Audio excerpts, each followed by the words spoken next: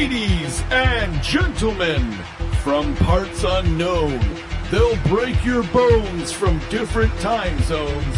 The podcast tag team champions of the world, Damian and Desmond, DDT!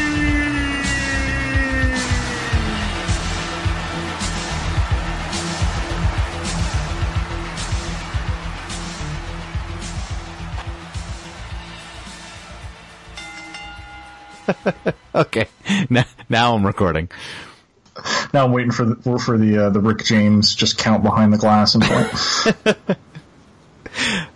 Damian wants to party all the time, party all the time, party all the time. Of the Eddie Murphy hits, I prefer that to Boogie in the Butt, definitely. Blasphemy. I know. Welcome, ladies and gentlemen, to a classic podcast, of which this is the first episode. But already, I can just tell it's going to be a great one. Yeah. You might know me, Damian Wilkins, from my many forays into the podcasting world, with Tranquil Tirades and a bunch of other ones that were less successful. But with me, a much more distinguished man, as I was part of one of those unsuccessful podcasts too. Hey, no, that one's not done. It's okay, just good. It's on the schedule we promised. It's on the Tool schedule. I still have it on. I still have the file on my desktop. Dare I say that we'll record another episode before Tool comes out with a new album? Maybe. I'm not confident about saying that about Guns N' Roses or Faith No More, but we can't make the Faith No More joke anymore. But we can maybe with Tool. We'll see. I just have to get this one we already have in the can from a year and a half ago. There you go. On the bright side, when we record that Offspring episode, we're going to forget all of it. So right. Forgot all the great jokes I made. Re-record, yeah. Yes, but with me, Desmond Reddick of Drop D fame, and a couple of the podcasts as well. Yeah, one or two. Yeah, one or two things. He dabbles. So we decided, hey, why don't we just start doing another brand new segment instead of doing the old one that everybody's waiting for. Well, like all of our greatest ideas, this one just kind of came out of nowhere. Yeah. Because I was browsing the forums, and Desmond Reddick was revisiting, I guess, some old ECW. Yeah. And I didn't really know that you were a wrestling fan. Yeah. I mean, I guess it makes sense. I don't know what that means. Well, because everyone was at one point in their life. It's one of those kind of things you just, like, in an adolescent, like, phase that everyone has, and most people grow out of it, and others that don't end up like me. But, Hold on a second here, Damian. Yeah. All right. That was me opening a beer, and because I'm not a professional wrestler, I'm going to drink this and not pour it all over my face and torso, and then spit out any that happens to fall in my mouth. I mean, sometimes you just have to do that to feel again. It's true. That's like a backyard in the summer kind of thing. That's not sitting in front of my expensive iMac kind of thing. Fair enough. I do have many monitors in front of me, so Ooh. So, what are we doing? What are we doing here? What is this called, and what are we doing? Our work in progress name for this is DDT, which is Damian and Desmond Talk. I kind of just wanted to. We came up with that name 4 seconds before I clicked record. Literally before we started, because that's how we are. It's just when we write the book, we're just going to go. It just came to him in a dream, and I decided I need to not only discover Desmond the wrestling fan and learn more about this person, but also just Earth 2 had a dearth and a need for a wrestling podcast at one point, and I was very opposed to it because of there's so much stuff out there covering current wrestling and current pay-per-views and whatnot. And when Tom and Kellen actually came up with theirs, they actually approached it from a much different way, and theirs works because they're kind of doing a niche, and we're kind of doing a niche as well. Kind of, I guess the concept being like from a guy that never stopped watching wrestling along with a lapsed fan that is kind of now revisiting these things. Yeah. And kind of the different perspectives that come with that. And ECW especially is unique. Yes, definitely. Because you don't have to really be a traditional wrestling fan to enjoy it, and that was really part of the appeal at the time. Right. So that's basically what we're going to do. We might not limit ourselves entirely to ECW, depending, but we figured that would be a good of a starting point as any. Yeah. So we're going to talk about the first ever ECW pay-per-view, Barely Legal. That's right, the first TV pay-per-view, because... Oh, no, that's right. They just did Supercards before that, right? Yep. Yeah. And then afterwards they did, like, iPay-per-views and, other... Well, it was usually iPay-per-views or just traditional pay-per-view at that time. Yeah. Which was huge for them. ECW. Let's just sit around the campfire, kids. What is ECW? Well, I'm glad you asked. Person with the exact same voice as mine. That was me doing a Damien impression. Yeah, uncanny. It's good, right? And a little scary. So back in the 90s, wrestling was kind of recovering from the Hulk Hogan era, which was definitely waning because by around 92, and maybe even earlier, people were kind of tired of Hulk Hogan's bullshit and definitely wanted him gone. And he was leaving to go film Thunder in Paradise and other awesome hits. And that kind of left Suburban wrestling. Commando. Yeah, Mr. Nanny, Santa with Muscles. The hits Mr. Nanny. I forgot about Mr. Nanny. I will never forget about Mr. Nanny. Oh, shit. And wrestling, what people always say about wrestling is cyclical. And it has big moments where it's super popular and then moments where it's dead. And we're definitely in a dead period now. Happened again in the late 90s with the Attitude Era, as they called it, with Steve Austin and all that. And there were two companies trying to figure this stuff out. WWF at the time was a terrible product. Yeah. With fucking Doink the Clown and Bastion Booger and all these other just terrible fucking just the worst stuff. And the talent was not there. And they were trying to push Lex Luger and a bus with, red, white, and blue all over it. WCW at the time was kind of having an identity crisis because they had just broken away from the NWA. The NWA was like the governing body of wrestling in the 70s and 80s.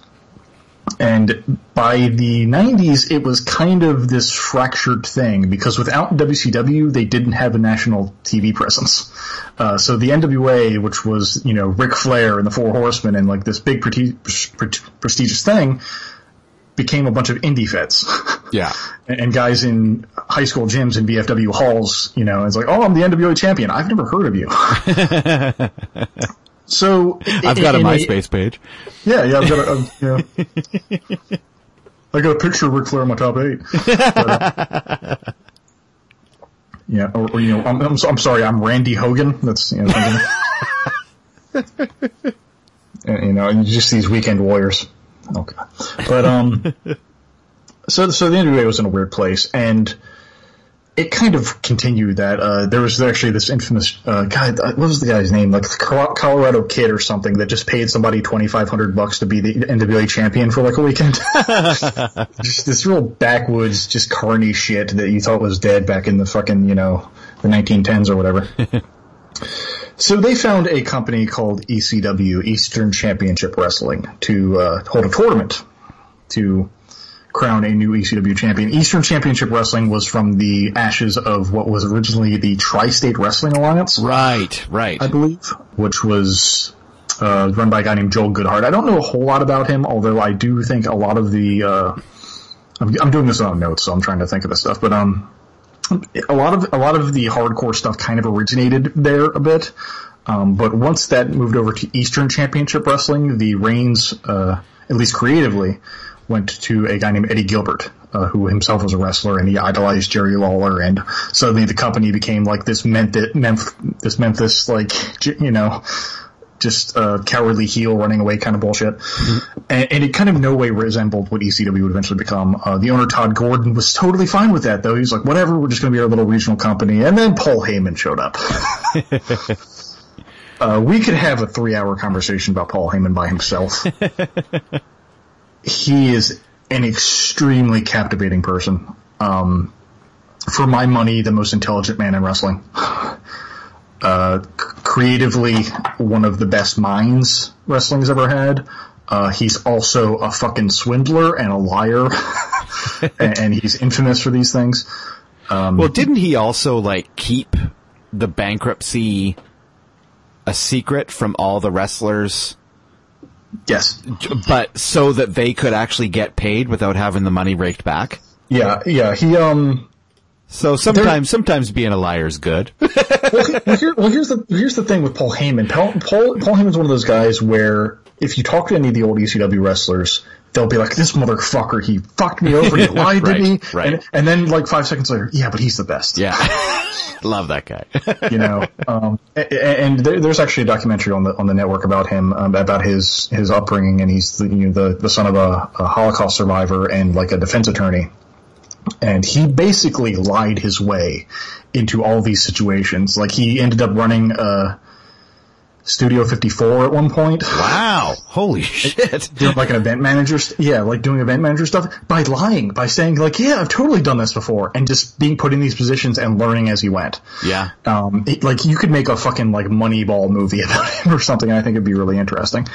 But he started as a photographer in wrestling, and he was a guy that famously elbowed people out of the way and to get pictures and stuff. And then he became a manager in WCW once WCW got rid of him because he lies a lot.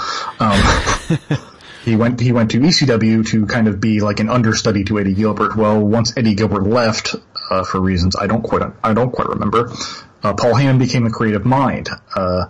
When they gave him the reins, it was kind of game over for the Eastern Championship Wrestling and what it was. Eastern Championship Wrestling had guys like Jimmy Snuka as their top star and Don Morocco, and just it was real fucking just Bush League stuff.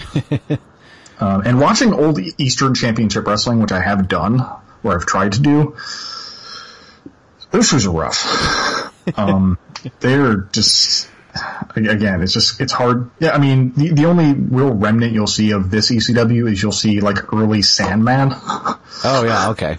But back when he was more of a beach theme. Oh, right. And that's so weird to me that he has such a long career wrestling for a guy that doesn't really know how to wrestle. That's no good. Yeah, yeah.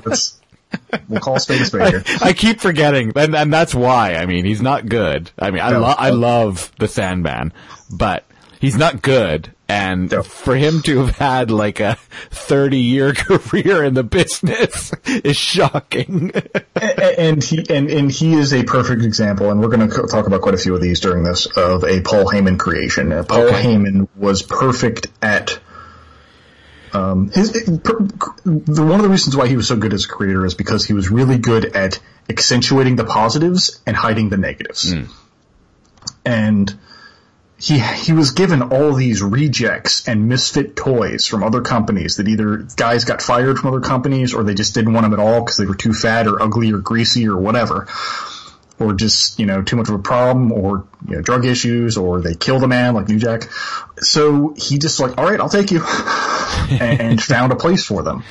So ECW, and so what he would do is he would kind of rehab them, and then suddenly the other companies would see value in these guys and raid them. So it would just be this constant, like, revolving door of, all right, I'm taking more guys in, I'm making them valuable, I'm losing them again.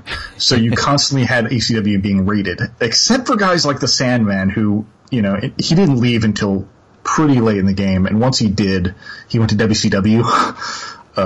You might not remember. What, for like a week? he was, near the end, he left and went to WCW. They changed his name to Hack. I don't remember that. It was late era WCW was a fucking journey. I know. It's Tell like me watching about it, yeah. It's like watching The Outer Limits, dude. It's more stuff gets thrown at the ring in late era WCW than it ever does in ECW. Yeah, and it's like garbage flying through the air. Yeah, a lot of the guys in ECW of value went to WCW because WCW had a fucking blank check to sign talent. Yeah, and you see like, without Paul Heyman. Man, it's rough. Right, because like Justin Credible and Lance Storm went there before they went to WWF, right? Well, actually, Justin Credible was there before he went to ECW. He was an example of somebody that was a reject, because he was, his great gimmick, the Portuguese Man-O-War, Aldo Montoya, where he wore a jockstrap on his head, and he lost all the time. And then he went to ECW, and they were like, all right, we can do something with this guy, and turned him into Justin Credible and made him like a world champion caliber guy. Unfortunately, that was kind of the height of his career. He never really went past that. Lance, we'll get to Lance. Yeah, we'll get to Lance. And a lot of parts of Lance that are notable. I got something to say about Lance Storm. Okay. We'll get there. But continuing the story of ECW real quick here. So Paul Heyman took over, and he decided to rebrand the company entirely, and he decided to announce it in the most dickish way possible. NWA was having a tournament for a new world champion, and the finals were, I'm assuming you already know this story. Yeah, oh yeah, for sure. Okay. The finals were between Shane Douglas and Too Cold Scorpio. Too Cold Scorpio is an amazing talent that I hope we one day get to talk about as well, because I have a soft spot for him. Shane Douglas wins. Dedicates the match to his father who had recently passed away, and then starts cutting a promo on Ric Flair and Ricky Steamboat and all these people that he actually hates. Because the story of Shane Douglas, again, we'll get to him more, is that he's pretty much been fucked over every time he's gone anywhere else. And so he threw the belt down, and he said that he is now the ECW World Champion, and ECW now stands for Extreme Championship Wrestling. The notable part about this is the NWA had no idea. The NWA thought they were going to have blonde, good-looking, strong champion Shane Douglas representing their brand so they could rebuild. Yeah. And Paul Heyman gave them the middle finger and said, "Oh, actually, sorry, I have plans for him." It's so great. I have more to say about Shane Douglas too, but we'll wait until he gets his due here. Yeah. So that was ECW in a nutshell. It went for a while before they got pay-per-view. Obviously the content changed. Right. And again, he decided to accentuate the positives. He was like, all right, I can't compete with WWF on production or, budget or things like that. For sure. But I'm under the radar. I'm not going to get copyright shit because I'm not on national television. I'm going to use real music. So that was one of his advantages. And, he had, his first big act was, I think, the Public Enemy, who were also terrible. Yeah, they were terrible. But they had like this fun aura about them, and so that was, and they broke tables, and every match was no DQ, and then Sabu showed up, and that's when things really changed, and we'll get to him as well. So the journey to pay-per-view, it is now 1997. I believe this is April of 1997. Yep. Day after my birthday. Oh, okay. So there is only one big roadblock to them getting pay-per-view. First of all, it's ECW, so a lot of companies just flat out didn't want to carry it because either they didn't know what ECW was, or they looked at one like Yeah. And, we're good. I think we're just gonna get the Royal Rumble and we'll be set. But a little wrench got thrown in the works, known as the mass transit incident. Yeah. Now, there's a fellow that does not appear on this particular show by the name of New Jack. For a reason, right? Yeah, by the name of Mr. Jack. Mr. Jack. Who we respect entirely and would never say anything bad about. I mean, he's a fucking scumbag. That was Damien. That was not me in my Damien voice, by the way. He is a heavy contender for I'm outside of Jimmy Snuka and Chris Benoit, who actually murdered people. He is like one of the worst human beings in wrestling. Yeah. But and this was just kind of icing on the cake. The mass transit incident, for those that don't know, there was a house show where the gangsters, who were New Jack and Mustafa, not really important in the grand scheme of things to know who they are, against Devon Dudley, and it was supposed to be, I think, Axel Rotten was supposed to be his partner. Sure. Fun fact, Axel Rotten, my wrestling trainer. Oh, wow, cool. Yeah, unfortunately he passed away, last year. Yeah. Actually, Balls Mahoney. And, so Axel no-showed, and a guy, just some random guy backstage, offered to fill in. He looked like Ralph Cramden. Ralph Cramden after a bender. Yeah. He was dressed in like a bus stop boy outfit, and he called himself Mass Transit. And he was like, oh yeah, I can totally wrestle. And they were like, are you trained? He's like, yeah, Killer Kowalski trained me. Here's the funny part of the story. Killer Kowalski was actually backstage at ECW that night, and no one stopped to ask him. Also he was 17. Yeah, So- that's what I was gonna say. Didn't he lie about his age too? Yeah. Or did nobody ask him about his age? Maybe that's He not... lied about his age, Okay. lied and said he was trained. So Mr. Jack let him know, he will be bleeding tonight. And he informed Mr. Jack that he had never cut himself. The art of, bleeding wrestling, of course, is blading, most commonly, where you just take a little safety razor and put it across a safe part of your forehead, the meaty part. Yeah, like your hairline too, right? Yeah. Yeah, maybe take an aspirin so that it's a little extra red. And your head bleeds like crazy anyway. Yeah. So, yeah. And, so if you ever look at a wrestler head like a Dusty Rhodes or Ric Flair or, they just fucking scars all across their head from doing this every goddamn night. And New Jack is just so nice. He said, "Don't worry, I'll help you. I'll Don't help you worry, bleed." I'll do it for you. I'll help you. He did not tell a lie. That's one thing you could say about New Jack. He's very honest. He's a man of his word. Now, have you actually ever seen the footage of this? I have. Okay, yeah. This was the footage was actually lost for a while, and then it was recovered like maybe 5 years ago or something. And it's bad. Like the EMT, like he cuts this kid open, and it's bubbling, and it's like it's like a fucking kid science project. Yeah, yeah. And the EMT is trying to hold it, and it's just even worse. And so of course they sued New Jack, and there's like, look, he said he told me to cut him, so there's no case. But this made people a little wary about the whole ECW pay-per-view thing. I don't know why. Yeah. So, it caused a lot of problems. And a lot of, and according to Paul Heyman, and of course, consider the source here, he said, they didn't want to carry us because they thought that we were like UFC, that we were real. But UFC has checks and balances. yeah, UFC has rules. Yeah. Early UFC though, if you've ever watched, it's fucking insane. Punching someone in the balls 40 times in a row. It's so much more fun than actual like current UFC is, for sure. Because they're like just like free weight, like the different styles, and just like Don Fry flipping a 500-pound man over his shoulder. But so the pay-per-view is on.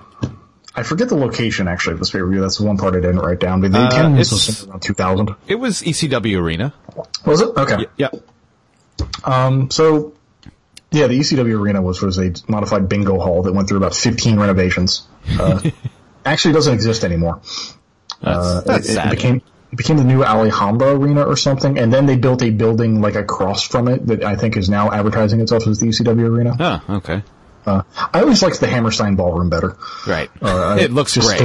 Yeah, the rafters look great. That's where they did a lot of their that's where they actually did their last pay-per-view. And November to Remember's a couple were done there too, right? Yeah. If I'm mistaken. Yeah. Just the atmosphere of that building looks awesome. Plus, plus it was easy to fill. So when you had only like 2,000 people, it still looked great. Yeah. But here was, a little bit before ECW came into a little bit more of a budget, so we didn't have the big, like, brick entranceway and all this stuff. But, pay-per-view is on, and starts with our friend Joey Styles in the ring. Joey Styles is, God love him. I love Joey Styles. I am a fan of Joey Styles, the announcer. Joey Styles, the person, leaves a bit to be desired, but that's wrestling for you. See, I don't know much about him, but there's a lot of really shitty people in wrestling. Yeah, he's like crazy right-wing kind of guy. Oh, okay. All right. Yeah, but here's the thing about Joey Styles. They put so much confidence in him because he called almost the entire event by himself. Yeah.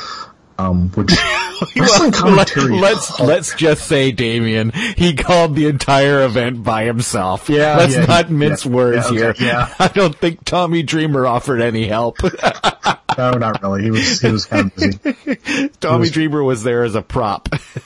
Tommy was kind of busy crying into his lean cuisine. Come on, hungry man. Okay.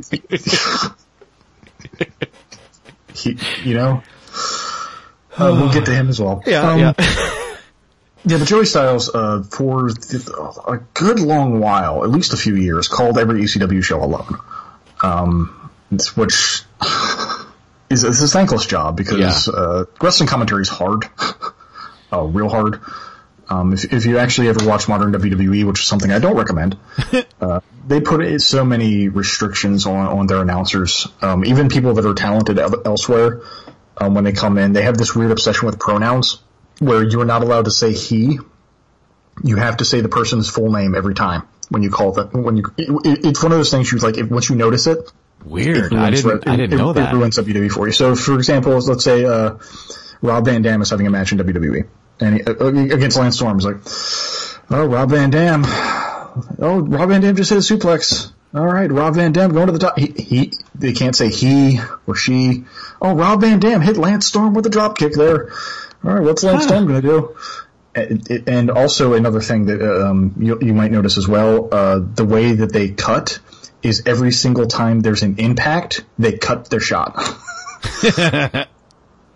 It makes the watching their shows just insufferable. Oh, I mean, the ECW events look like they were filmed by your middle school's AV club. Like, it's not good. No. And that's part of the appeal. Only in an ECW pay-per-view are you going to see like the most death-defying and insane move, but you can't see it because it's buried behind a million people standing up. Like they go out to the crowd and jump off of a freaking a gate, like the top of a gate, and then just disappear into a sea of people. And then the camera comes up and they're laying there. And clearly these guys have just fallen like 2.5 stories onto a table on concrete. But, half the time you don't actually see it. It's part of the charm a little bit. Yeah. I mean, back when I was into the tape trading scene, videotape skids were these things that went to a VHS machine and you watched them and they were big and bulky and you couldn't just download a file. I would get these things, just fan cams, they were called. And it was basically the quality of like a guy who is selling a bootleg new release movie, which is just him on the screen for 2 hours. You can't tell anything, but you're like, that might be Chris Jericho, I'm not sure. But that's how hungry for this kind of stuff I was at the time. Right. But, so Joey introduces us. He is interrupted by the Dudleys. The Dudleys are an interesting troupe. They are based off of, they're a Raven idea, I believe. Oh, really? Okay. Yeah. Raven came up with a lot of, there's a rule in wrestling, if there's like a really creative idea, it was either created by Raven or Scott Hall. Basically. Interesting. Okay. I knew that Raven was huge creatively, but I didn't realize he was that far back in ECW creatively. Yeah. I thought as he was around, I just thought they gave him more and more control, but that's interesting. Well, he was actually part of like the production team before for WWF. In his previous incarnation when he was Johnny Polo back in the day, before the Raven gimmick. So he had a lot of experience with that kind of stuff. And he's got a great mind for business, or for wrestling. And I'm not really sure why. Well, I can probably mention why. He's not utilized nowadays. But, he came up with a lot of weird gimmicks like that. But he came up entirely with the Dudleys, I'm assuming by watching Slapshot. Yeah. Cause all the Dudleys are based off of the Hanson brothers. Now, pop quiz, I have a question for you. Do you know how many Dudleys there are in total? In total? Yes. 8? Close. There are 10 Dudleys. Wow, shit. I counted the 7 I could name and then added 1 because I figured that I was off, but wow, 10. Okay, so name the ones you know. Well, of course there's Devon and Bubba Ray. Okay. And Spike. Mm-hmm. and then Sign Guy, Okay. and then He counts. and then Big Dick, Studley Dudley. Okay. Is he official? Are we counting He's him? not in the 10? official. He's not official. Is He's he- not an official is- Dudley. He's not counted in the 10? He's not counted in the 10. So we can go in 11. I just totally blanked on the other name I had. You had Bubba, you had Big Dick, you had Sign Guy, you had Devon, you had Spike. Spike. You Oh, had 4 more. shit. I had another one. Okay. I can't remember. Alright, so it started with Big Daddy Dudley. Oh, okay. Big Daddy Dudley was a traveling salesman. And he is the reason that all of the Dudleys are of different races. Okay. Because he just went door to door, did his business, and left.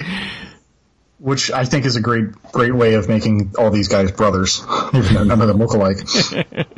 Basically, if you're big, ugly, and have bad hair, you're a Dudley. Right. Then it started with Snot Dudley and Dudley Dudley, I believe. Huh. The Forgotten Dudleys that no one ever talks about now. Then there was the Native American Dudley Dances with Dudley.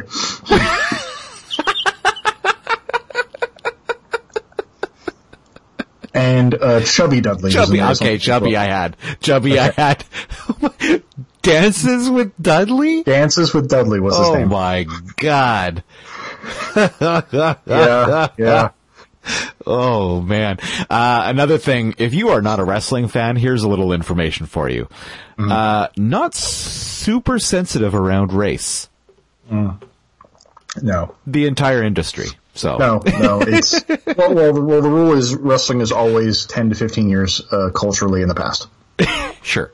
Like, they're just now discovering gay people exist. Like, they're slow. Yeah. They're slow to learn.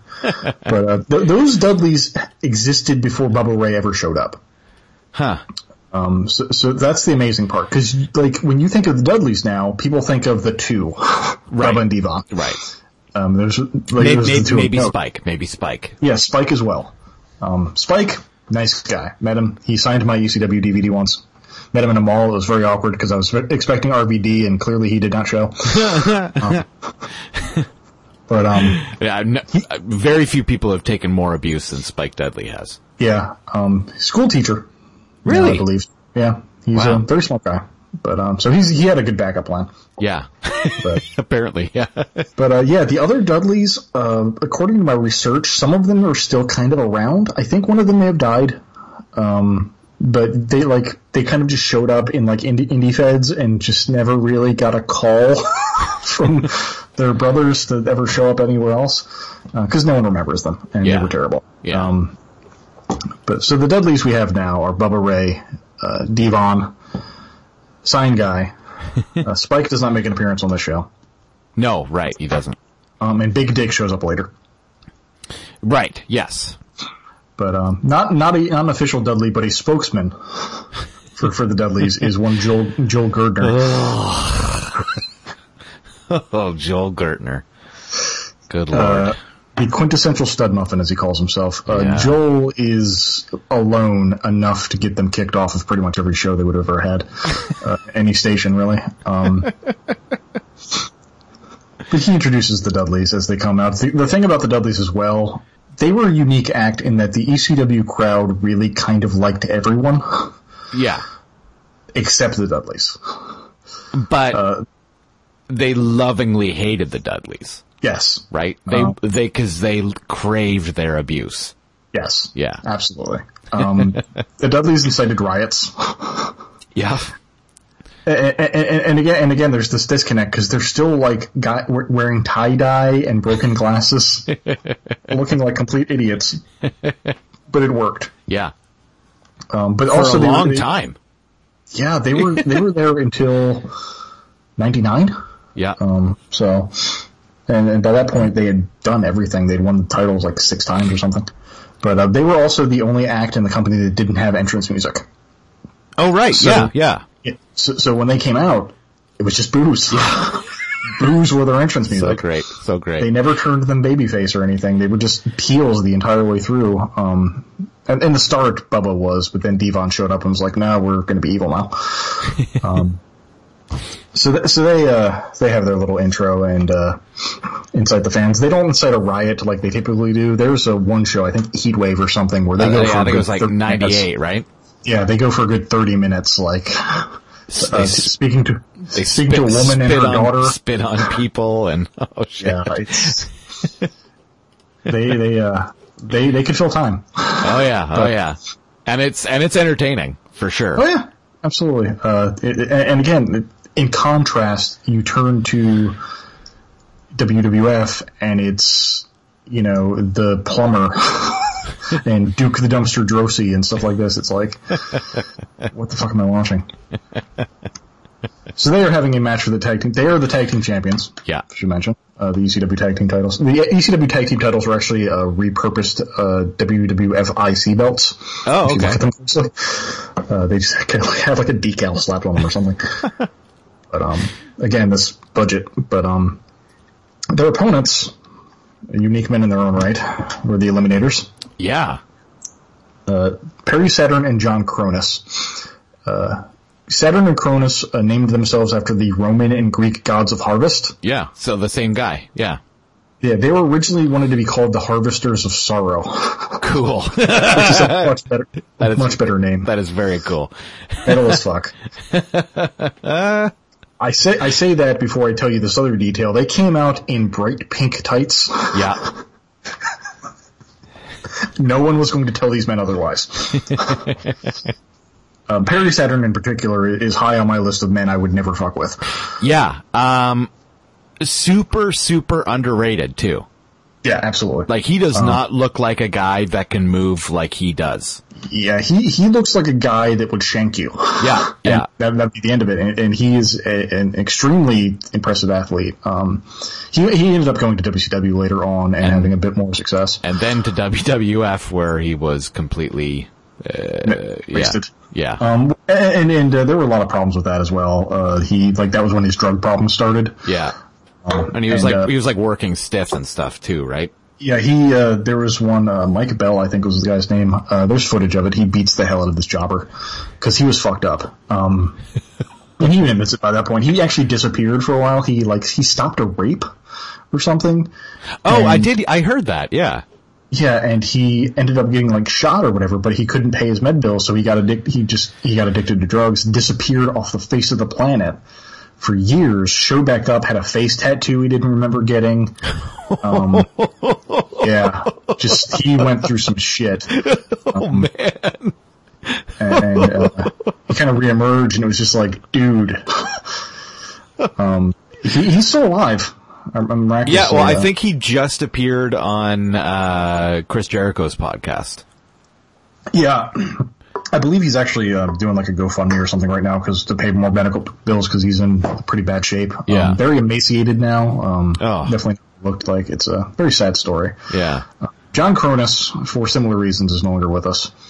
A game that it's not a game is kind of, maybe not the right word for it, but a thing I kind of have to do when watching old wrestling is play the Who's Still Alive game. Right. Which is, an interesting game to play when you're talking about this, field of entertainment.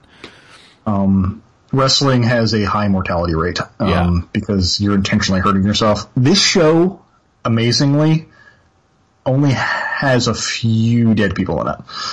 John Cronus is one of them. He went to WCW too, right? Maybe.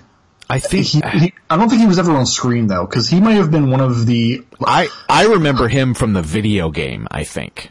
Let's look up John Cronus, see if he actually.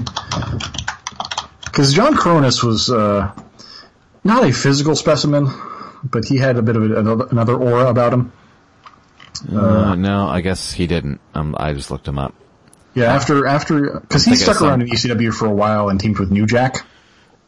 Oh, right, for the Gangstanators, right? The Gangstanators. No, oh god, he went to XPW. I don't even know what that is. Okay, XPW was, after ECW, well, actually, no, they were like the West Coast ECW knockoff. Okay. They were like the Shelbyville ECW. Created by Rob Black, who was a porn director guy. So they would have like straight up porn stars and stuff in their stuff. And like, I was a edgy kid or whatever in the year 2000, and I would buy XPW like tapes and stuff. Be like, hey, maybe I'll see a boob. The quality of wrestling in XPW makes ECW look like fucking Frank Gotch. Like, it's just the worst guys. Basically, it was for all the guys who weren't good enough to be in ECW. It was fucking terrible. There was actually an incident where XPW guys showed up to start shit in the ECW show and got the shit beaten out of them or something. It was pretty funny. But Cronus appeared for them for a while. Shane Douglas, a few other people. But no, Cronus died in 2007 due to drug-related reasons. Not surprisingly, but John Cronus definitely the Marty Jannetty of this team. But, right. But Jannetty and Michaels were great as a tag team and super crazy high flying guys, and you get that with these guys. Except these guys each have probably 80 pounds on those guys. They're big dudes. They're big men doing moves like luchadors. It's crazy. Yeah. Well, getting to the match itself. Sign Guy tried to attack them, which was a terrible idea on his part. And he eats the total elimination, which is essentially a high-low sweep kick into like a jump kick. Yeah. At the same time, great move. It looks amazing. Yeah. Yeah. A little contrived when you kind of have to stand a guy up to like have him wait a few seconds, but right. But like when they would hit it out of nowhere, it was amazing. Yeah. This match was a fucking video game match. There's a thing in wrestling called psychology, where you like have like moves that are done for a purpose to tell like a story. That was not this match. This was just a lot of fucking moves. It almost feels like it was off the top of the head too. Like, oh, he just dove over the top rope onto the floor. Well, let me see if I can do that too. 3 seconds later. Yeah, ECW did not strike me as a company that had a whole lot of heavily scripted matches. I mean, all matches are scripted to an extent, but right. There's calling it in the ring, as they say, where two guys just go out, all right, you're going to win in 20 minutes. Let's do it. Yeah.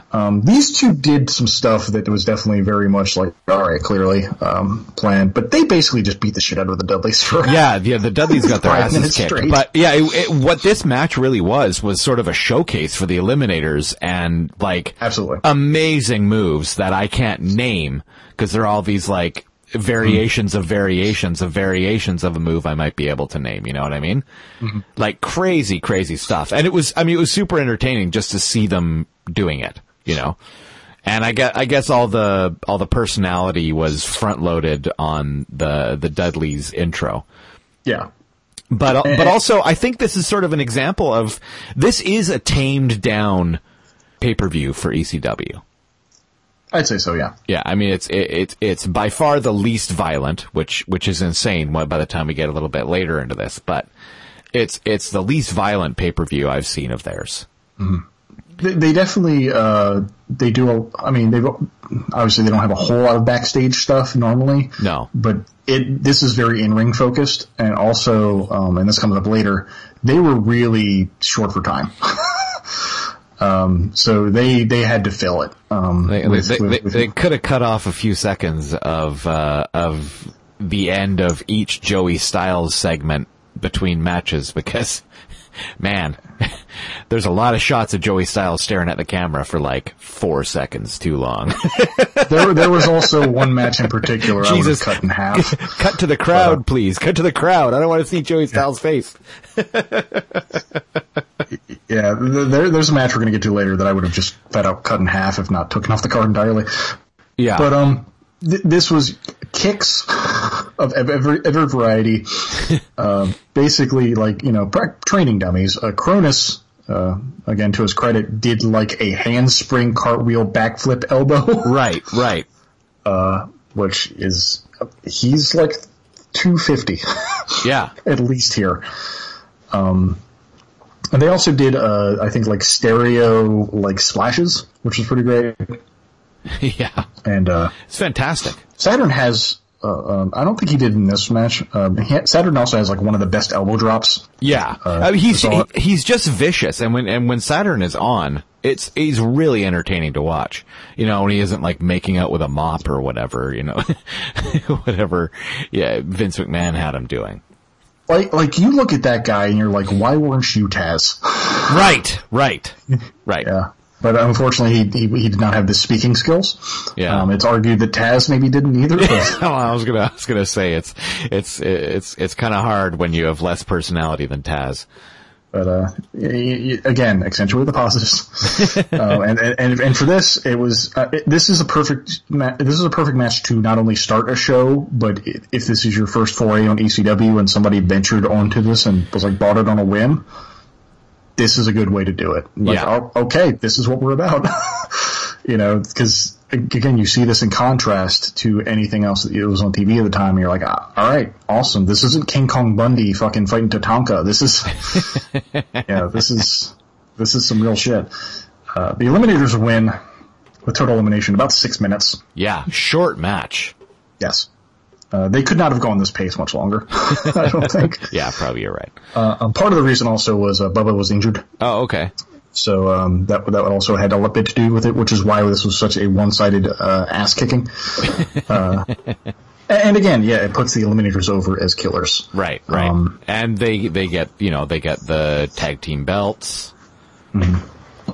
And Paul Heyman also, another great thing he did, and kind of a contrast to modern day wrestling booking. Modern day, everyone's kind of 50-50. There's like, I win one, you win one. They're afraid to make people look weak. Paul Heyman never worried about making a guy get his ass kicked. Yeah. Or sacrificing somebody, because you could always rebuild them. You know, like if this guy, you know, if the Eliminators beat the shit out of the Dudleys, guess what? The people that beat the shit out of the Eliminators, they're going to look that much better now. Right. And it's very simple, basic stuff that just kind of a loss now. I don't believe this title reign actually lasts that long, because I think one of them may get injured.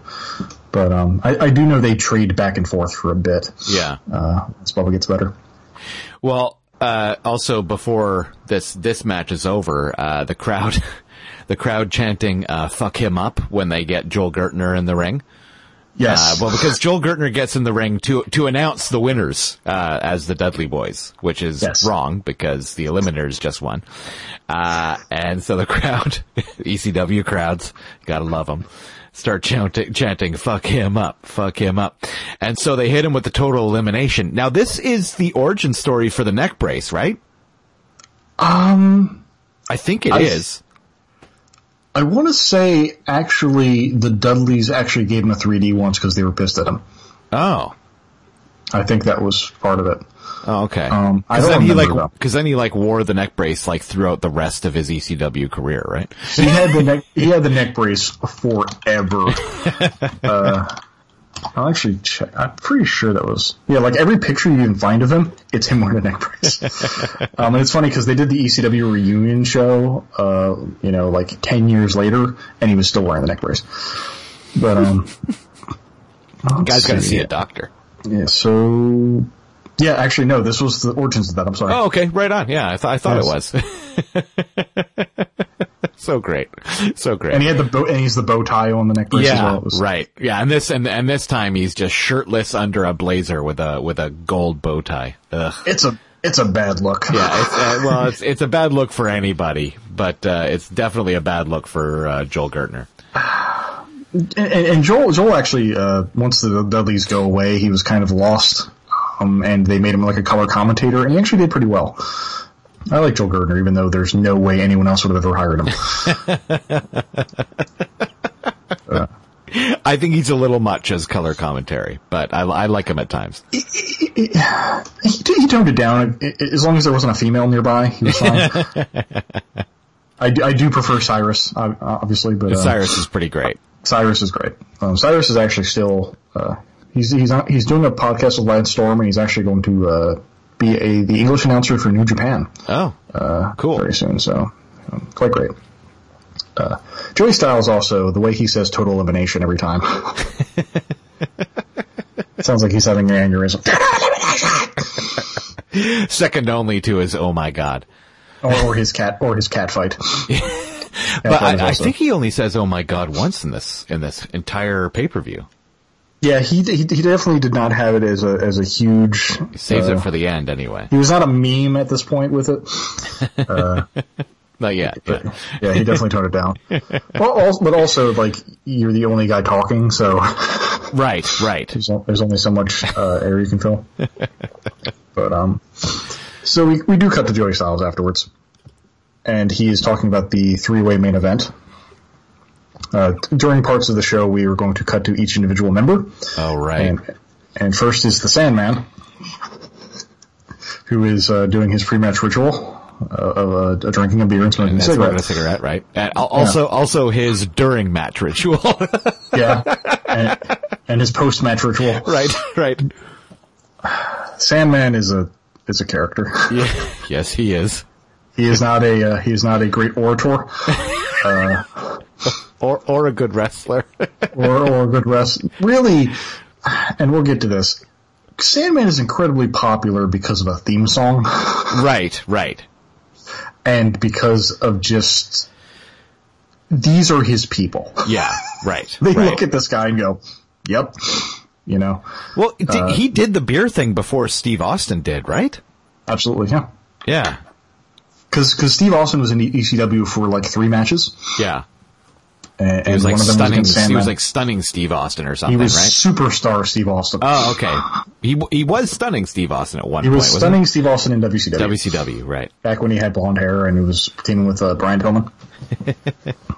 That was before his injury, and he was a hell of an athlete back then. Before he got hurt and went all Steve Austin mode where he just punched.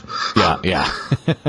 But yeah, his tenure in ECW was pretty much him doing a Hulk Hogan impression, him losing to Mikey Whipwreck and then leaving. But he then hits himself in the head with a cane because that's the thing you do. Right. Cut back to Joey Styles, and he tells us that Chris Candido is injured, so his match with Lance Storm is canceled.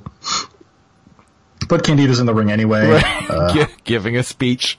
And if there's one thing that Chris Candido's great at, it's mic work. Oh, wait, no, I'm wrong.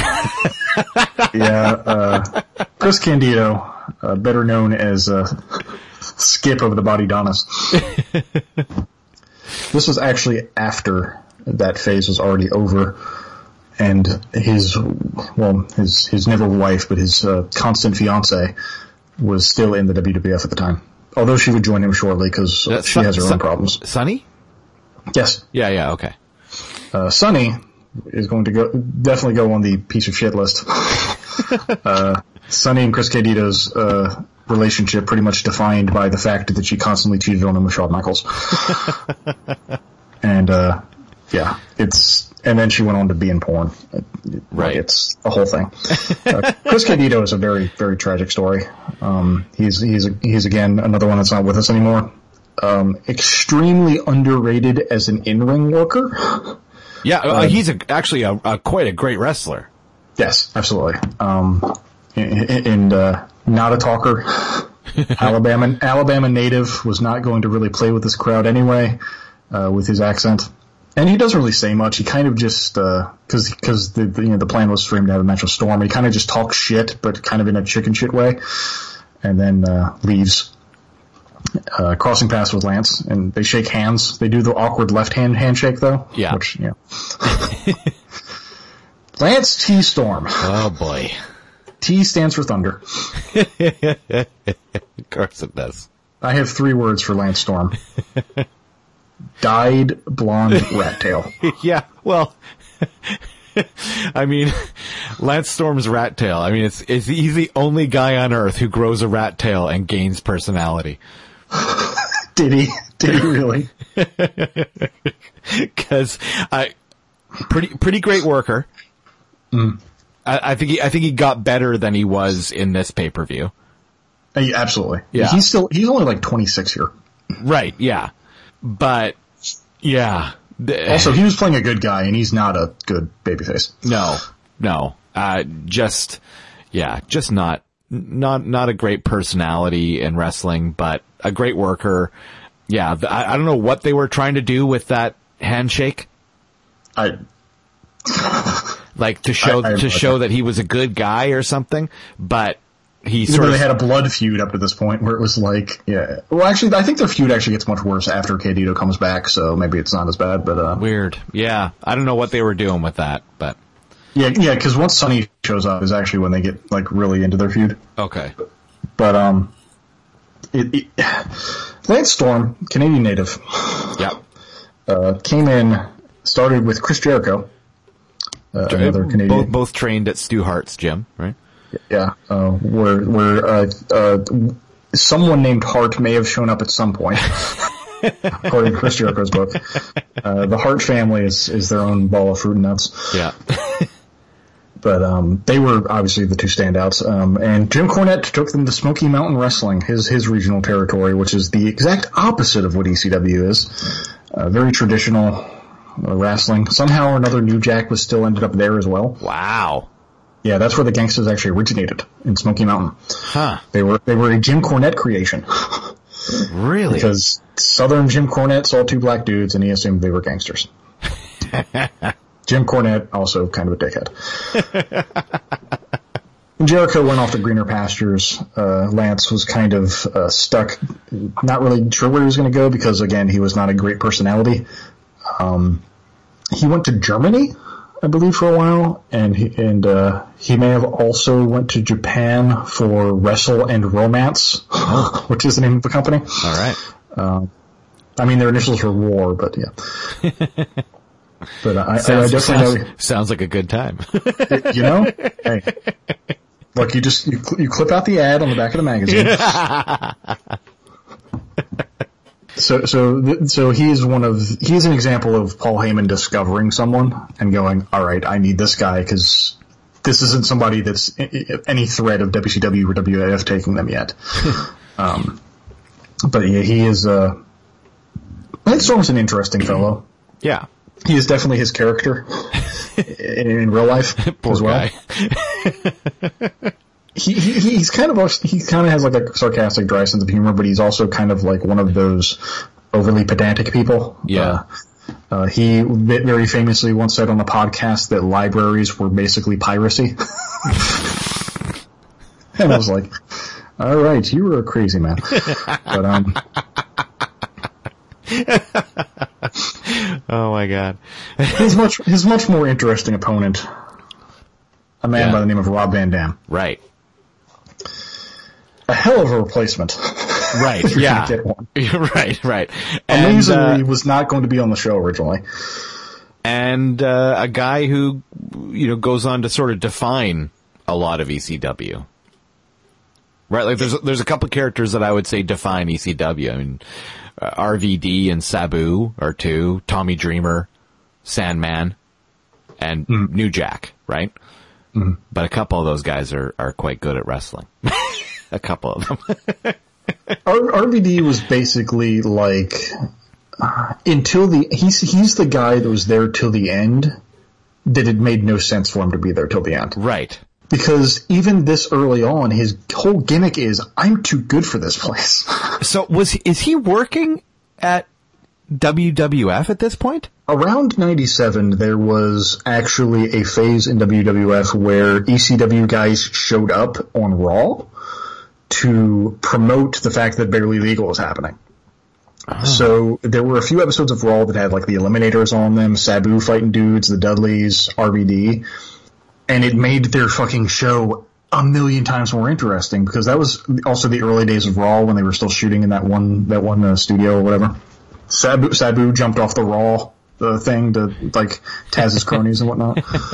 So a lot of the build up to this pay-per-view actually happened on WWF. It was fucking ingenious, Paul Heyman, because he's like, hey, you need talent for your show. You need to fill some hours. I got guys. And he basically got free promotion for his pay-per-view.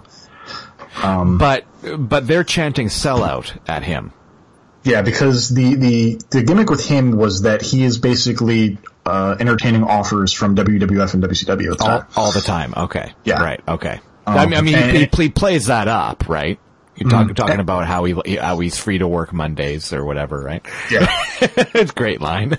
and him showing up on Raw was basically like just helped fuel to the fire. Yeah. In exchange, they got Jerry Lawler, which I'm not sure was a great exchange, but yeah, it doesn't mean much when, Jerry Lawler's there and he's calling someone a pile of crap.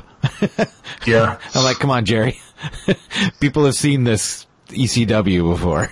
Yeah, no one really says crap here. You can work blue here, Jerry. It's okay. But Jerry Lawler's debut is actually one of the most memorable moments of the whole company history, really, because of what it piggybacks off of.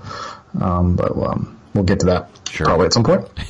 But RVD, known partaker of the marijuana.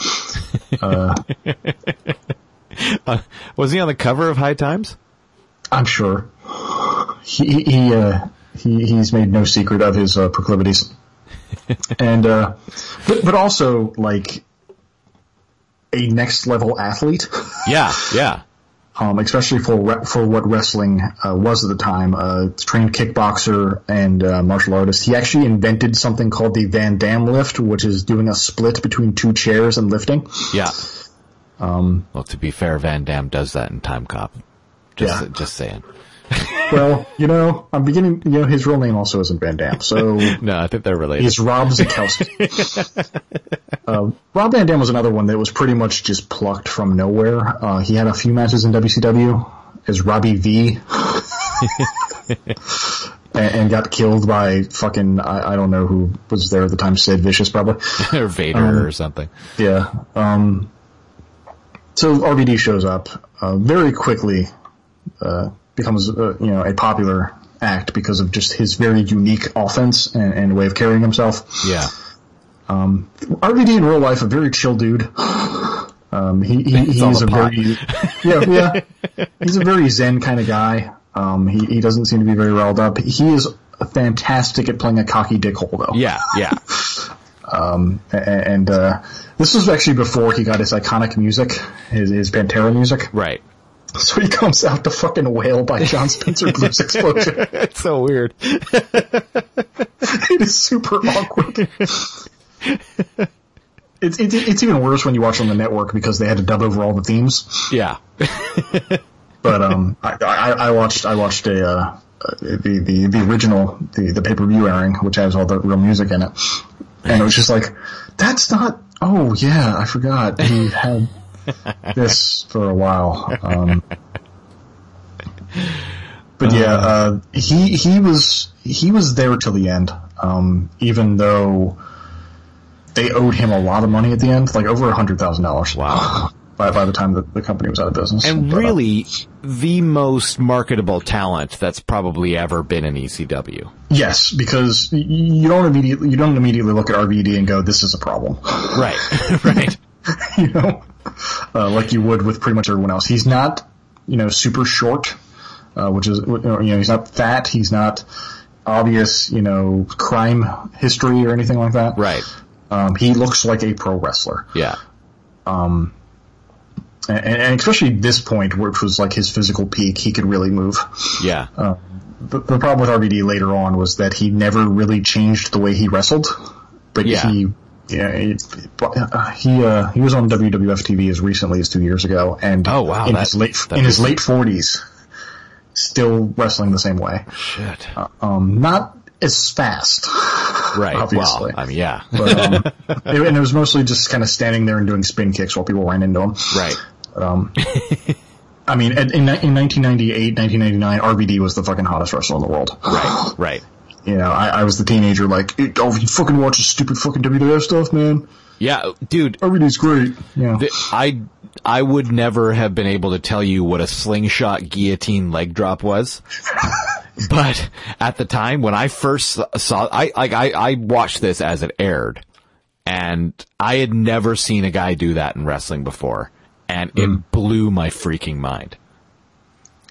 RVD was definitely a guy who was. I mean, you see that actually all the time now, but yeah. RVD was one of those guys where you knew the video game makers had more work to do. Right. Because they couldn't use the same canned move animations. They had to create all new ones. Yeah, it's not going to work when video game RVD is circling, we're doing a test of strength with another guy or something. He's RVD was definitely what we call a spot monkey. He was very much kind of just move. Not a whole lot of like stopping to ponder or like sell anything, which was his major flaw. But when he had a guy who could go with him, and keep up with him and also remember where to be and remember all the moves he had in mind. Yeah. Like a Jerry Lynn, there was nothing better. Yeah. Jerry Lynn, another guy who unfortunately does not appear in this pay-per-view. No, Jerry shows up later, around the same time Just Incredible does, actually. One of the all-time most underrated wrestlers, I think. Absolutely. I love that guy. So Jerry Lynn is and also a super nice guy. Again, one of the nice guys. Super unassuming, like he's just like, "Hi, I'm Jerry," with his glasses, but like, and he comes into the ring, he's like, "Oh!" That kind of guy.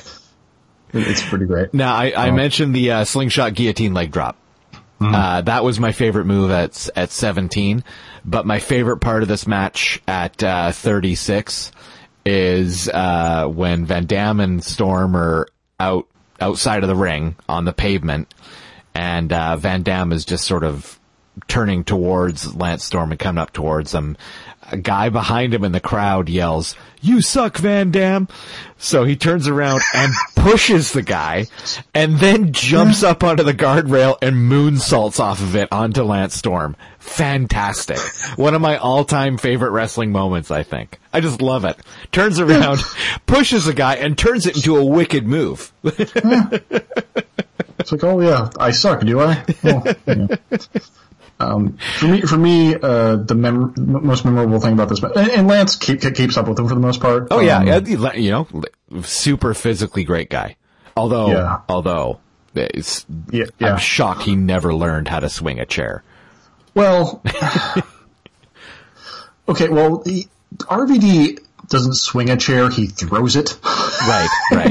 But there is a moment in this match where he's supposed to be hitting Van Dam with the chair, and Van Dam is selling it hard, but the crowd is booing. The crowd knows he's just tapping him with a chair. Like, on one hand, good on you. You don't want to hurt your fellow wrestler. Right. Because, chair shots to the head became a huge issue with concussions and whatnot, and definitely something we avoid now. And even now, you see a guy with a chair, and it's like the poke to the stomach, hit to the back kind of thing. Yeah. But yeah, he gives him little love taps, and the crowd boos the fuck out of him. And he even said, he commented on that at one point. He was like, "Look, I didn't know how to swing a chair because I was not a chair swinging wrestler." Right, exactly. I was doing wrist locks and whatnot. Also, if I could go back and do it again, I still would have done a pussy chair shot. Because, no one was going to remember if I broke his spine with a fucking chair, So, okay, so there's there's two moments of, well, I guess three if you count the chair thing. Mm-hmm. But there is another moment where I think Van Dam is putting the chair down, but standing it up. You know what I mean? Like putting it down like Sabu would. Mm-hmm. But then Lance Storm leg drops him onto the back of the chair as it's standing up. Yeah. And that looked like it could have been extremely dangerous.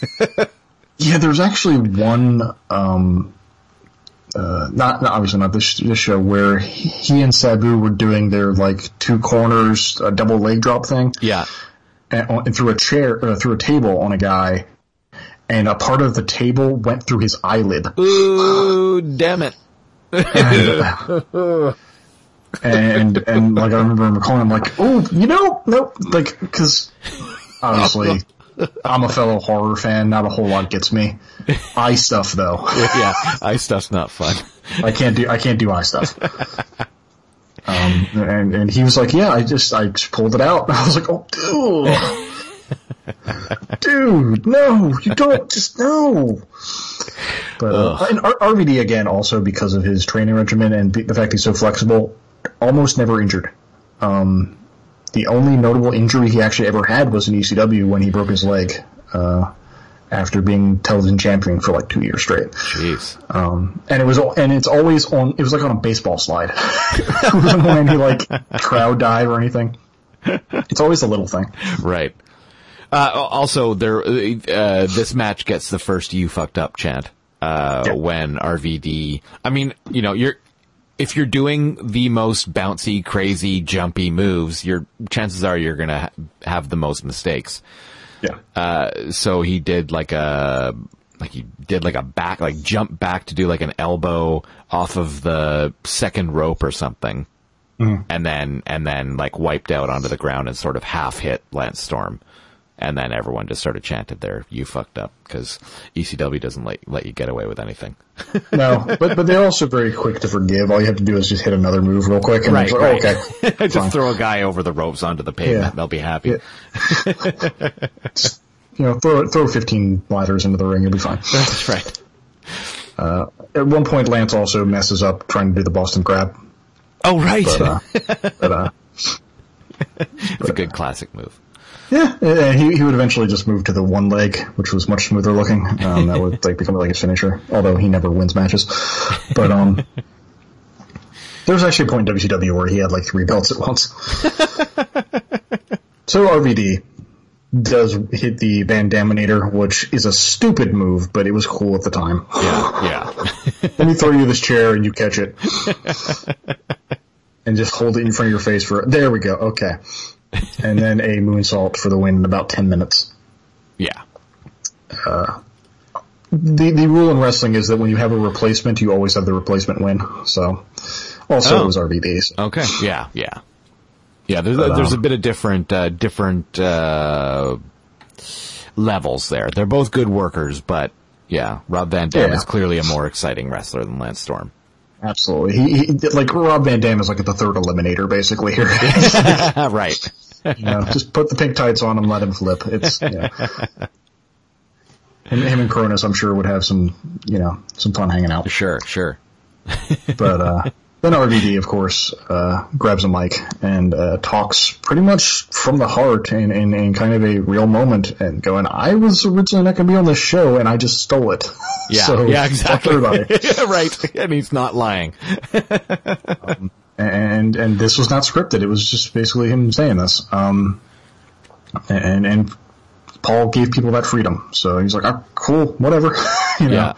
And then, of course, RVD, the crowd tells him to get the fuck out because, he's talking about how he's, he could go anywhere else he wants, basically, as we were saying. Yeah, I think the last thing he says before dropping the mic is, "I'm free to work Mondays." I think that's what he says that later. When he comes back. Oh, right. Yeah. I forgot he comes back, of course. Yeah, but this is where he says, it's for me winning here, I'm worth more money here and more money elsewhere.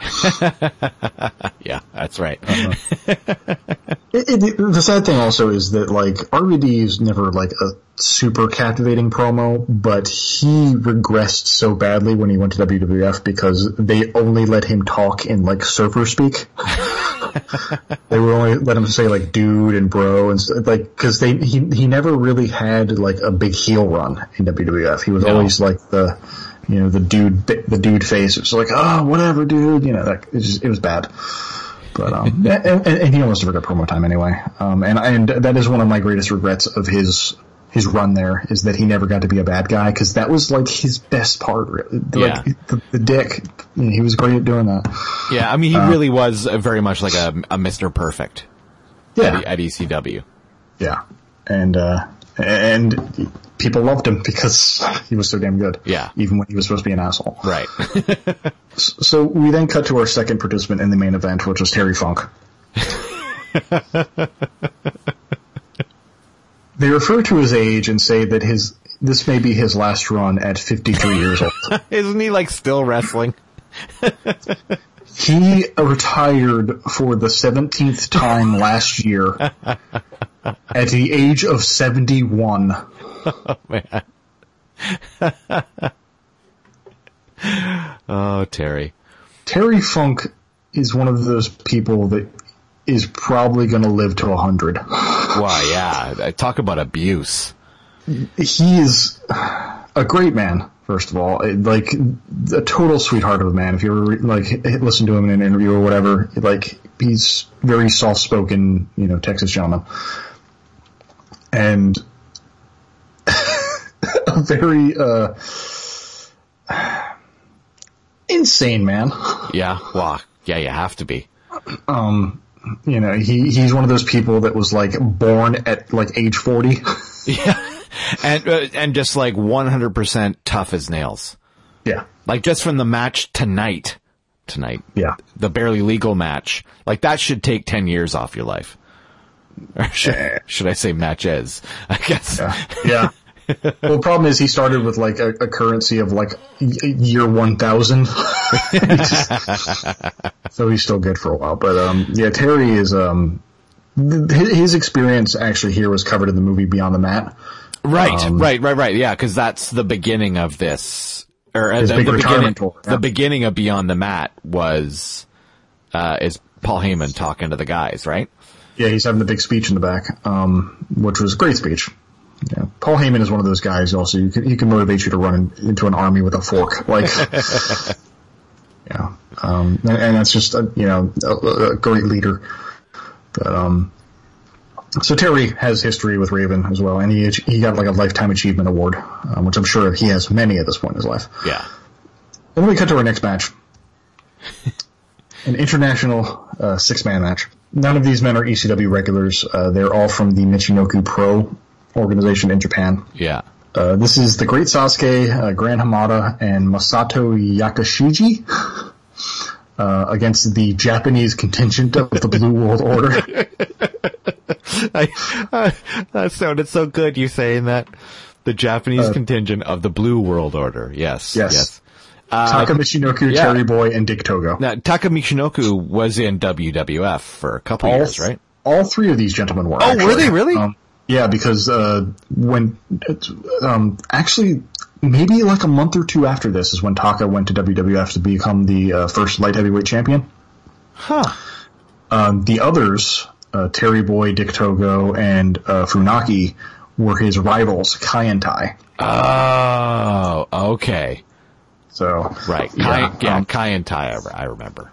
Yeah, Kai and Tai didn't last too long. Togo and Terry Boy left, and then it was just Taka and Funaki for a while as like a tag team, like a comedy tag team. Because they did like wrestling's racist, right? Because they overdubbed, right? They dubbed like English with padding. Yeah, so bad. Which was, but funny. It was.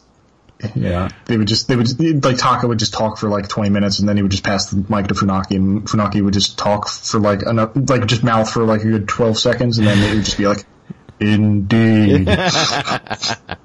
It got over, so. Sure. Michinoku Pro, actually not named after Taka Michinoku. Oh. It's actually named after the Great Sasuke, who wrestled as Misu Michinoku or something. The Great Sasuke is a character. He is actually a Japanese politician. Oh.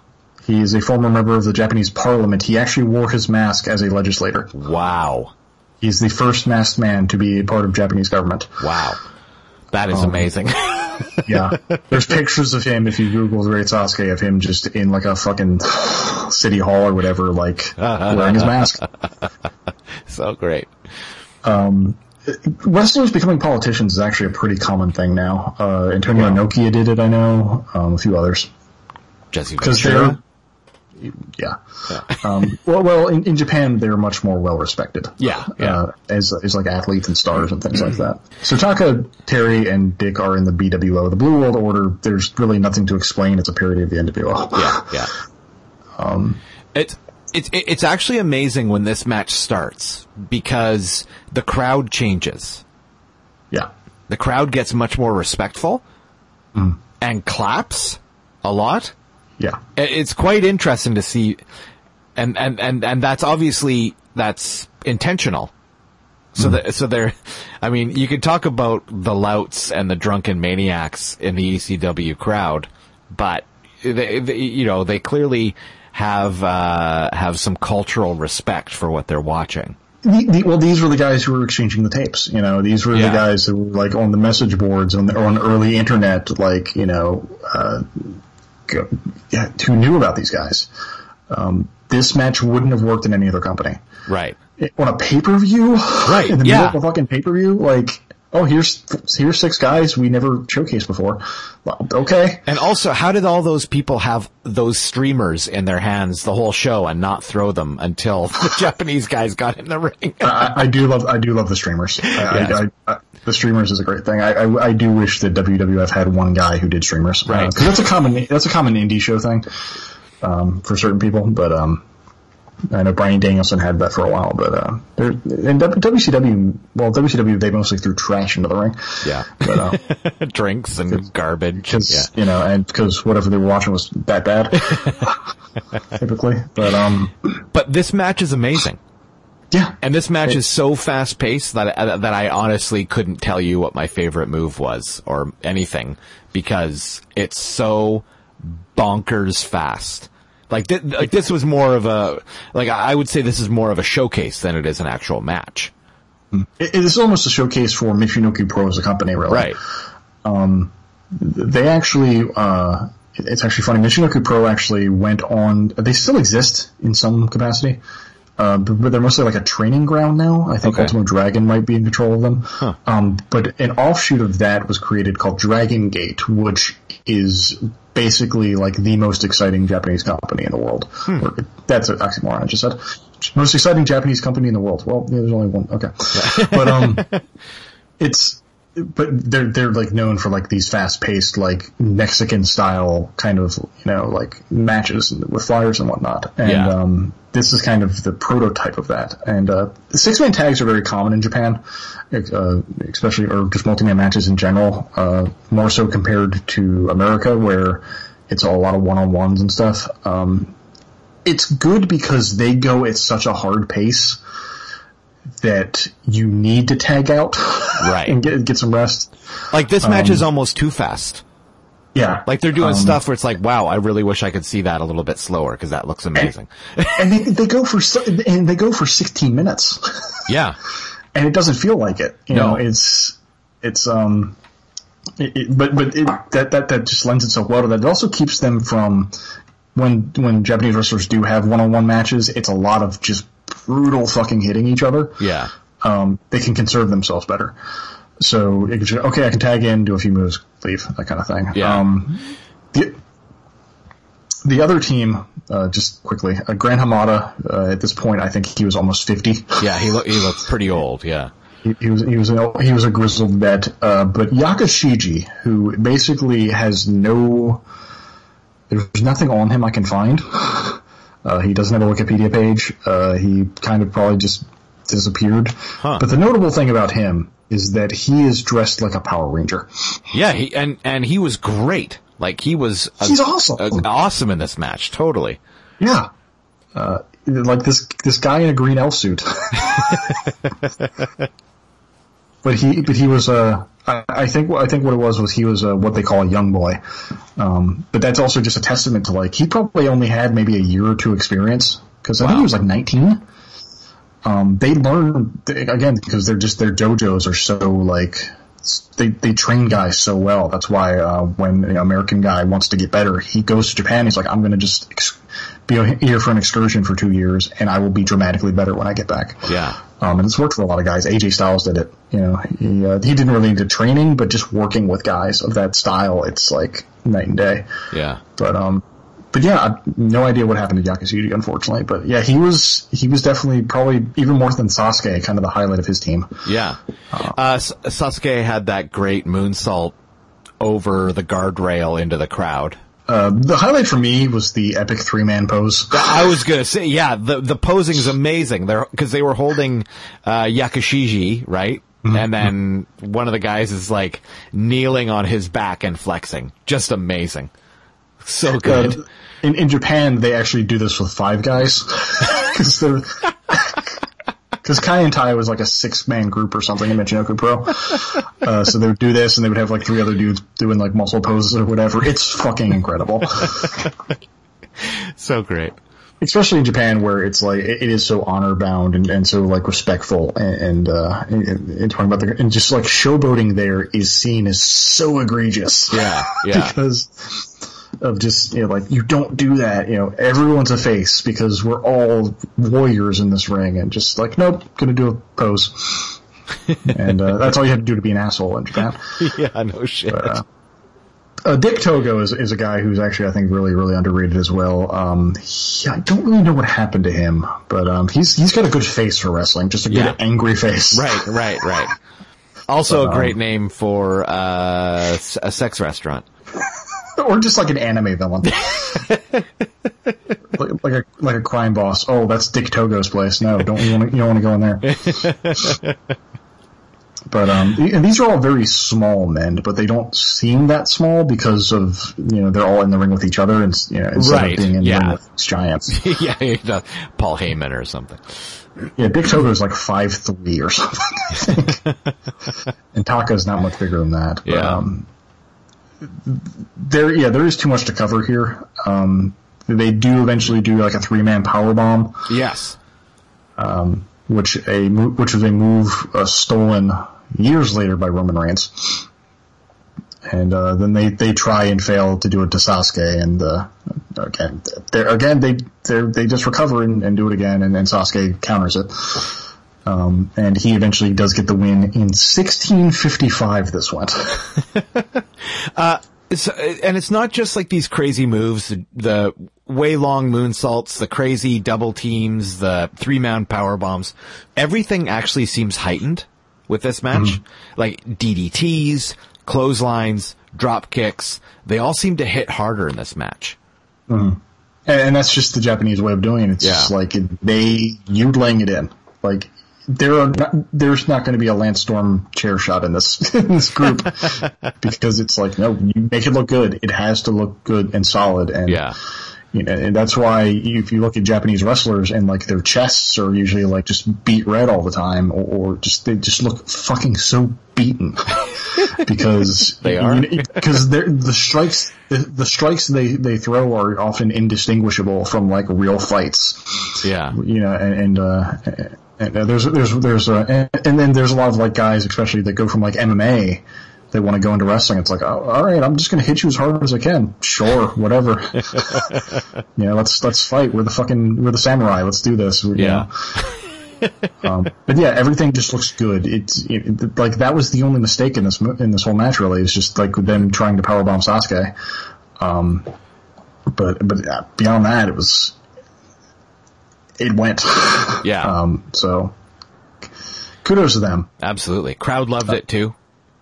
Yeah. The ECW crowd comes back near the end because there's a lot of ECW chants and stuff like that. So, because that was good to see too. Yeah, and the other thing is like, wrestling at its best is it's the carnival. It's like, all right, we have the guy coming out of the cannon. All right, now we have the tightrope walker. All right, now we have the tiger jumping through the hoops. Like, there's variety. Yeah. Watching a WWF show, or even like a modern WWE show now, it's like, all right, we have the strongman. All right, well, what else you got? Another strongman. Strongman. Now 2 girls are going to fight for about 10 minutes. And then another strongman. Like, can I get a cannonball? Just one. Nope. Like, even like their cruiserweight division, they teach their guys to wrestle like strongmen. I mean, when it works, it works. When it works, it's great. Yeah. But not everybody can do it.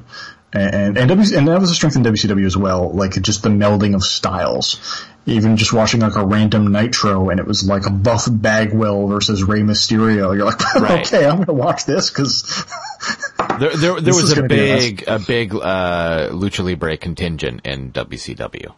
Yeah, and that was pretty much from ECW because once Actually, by this time it was already over, but once they lost, like, the Chris Jerichos and the Benoits and the Dean Malenkos and Eddie Guerrero, they replaced it with guys from Mexico, like Psychosis and Rey. Super Crazy, yeah. Yeah, and then Super Crazy came later, but then they got raided. So, and there was like, and Eric Bischoff, who was in charge of WCW at the time, was like, alright, we're gonna do that too. Yeah. And again, at ECW, just constantly getting rated of ideas and of talent and, seeing all these other people do it and try it and not doing it as well. Because, And the WCW Cruiserweight division was great, but it was always like first match on the card. Yeah. Those guys never got to be anything else. It was, a lot of them were indistinguishable from each other, or they would, be in the ring when Kevin Nash showed up, and Kevin Nash would give all of them power bombs and make them all look like idiots. Yeah, so it's, but, and here it was like, Ray actually told a story once. He was like, I was in a show, and I was in the back, and I was like, all right, Paul, me and Psychosis are going to have a match. What are we doing? And Paul was just like, have the greatest match of your life. Gee, thanks. And he's like, and he's just like, no, I need like parameters. How long are we going to go? Let's go as long as you want. He's like, look, just give me something to work with here. Like, like some restriction, something. What can I do? Do whatever you want. He's like, and of course I can't do a Paul Heyman impersonation, but he said in his own ways, I want you to tell your grandchildren about this match. That kind of thing. It's just, that was pretty good. Like, that's pretty good. Thank you. Yeah. And he's like, okay. And they went for they had like a 35-minute match. Wow. Cause he's like, all right, cool. But it's, and as opposed to going, WCW, it's like, you got 4 minutes. Right. Oh, okay. Also there's a commercial break in between. Oh, great. I can do absolutely nothing. Also, WCW had, infamously had like 150 guys under contract that never appeared on TV. Right. Well, and we're just collecting paychecks. Also, I imagine that WCW was like, okay, so your match coming up, you got 12 minutes, but first, Hulk is going to do a promo. So, yeah, we're going to take whatever is left after Hulk's promo, and then that's your match. Yeah, Hulk went long. He posed on his bike for an extra 6, so you're down to about 5.5. WCW is a great book, even for non-wrestling fans. I think it's interesting. It's The Death of WCW, and it just goes into detail about all these stupid decisions they made. Oh, check that out. And all these beautiful things. It's available in audiobook as well. And all these terrible decisions they made. It's like they could have had everything. They pissed it all away. Well, they were ahead in ratings. Yeah, for quite a while, right? Like for like a year or something. They beat WWF for 83 or 84 weeks. Wow. That's, almost 2 years. Holy shit. Yeah. They were the biggest company in the world. I had a fucking NWO shirt like everybody did, and it was a great time for wrestling, if not the product, at least for like the industry as a whole, because there were so many jobs out there for guys. Yeah. And so many guys were getting these huge big contracts, and then it was like, egos got in the way, and suddenly, it was way more important than Hulk Hogan looked good and all this other shit. So it's another thing WCW stole from ECW, NWO. They stole that BWO stuff. Well, actually, they stole it from Japan. Had their own version of the NWO. Oh, really? Yeah, that's actually where they stole it from. It wasn't called the NWO. I was simply crafting a joke there, and I did not know that. art. It was life imitating art. But yeah, like everything successful WCW had, they pretty much stole from someone else. But the NWO idea came from like an invasion storyline that New Japan had. Huh. So. Well, there you go. And then there actually was like a proper NWO contingent of Japan. And there was like NWO Japan and stuff like that. But so this is kind of what they're parodying here with BWO Japan. Crazy. That's like levels upon levels. Yeah. Wrestling's weird. Wrestling's just fucking weird. Well, speaking of BWO. So, the third member of the Triple Threat main event. Where does he come into this? Steven Richards. Clearly had some pictures of Paul Heyman or something. Okay, I've always had a soft spot for Stevie. All things considered, this guy overachieved in wrestling. Mm-hmm. He had things working against him. The fact that he is main eventing a show and he's trying to be a serious wrestler while still being the BWO guy in the cutoff shirt and the shorts.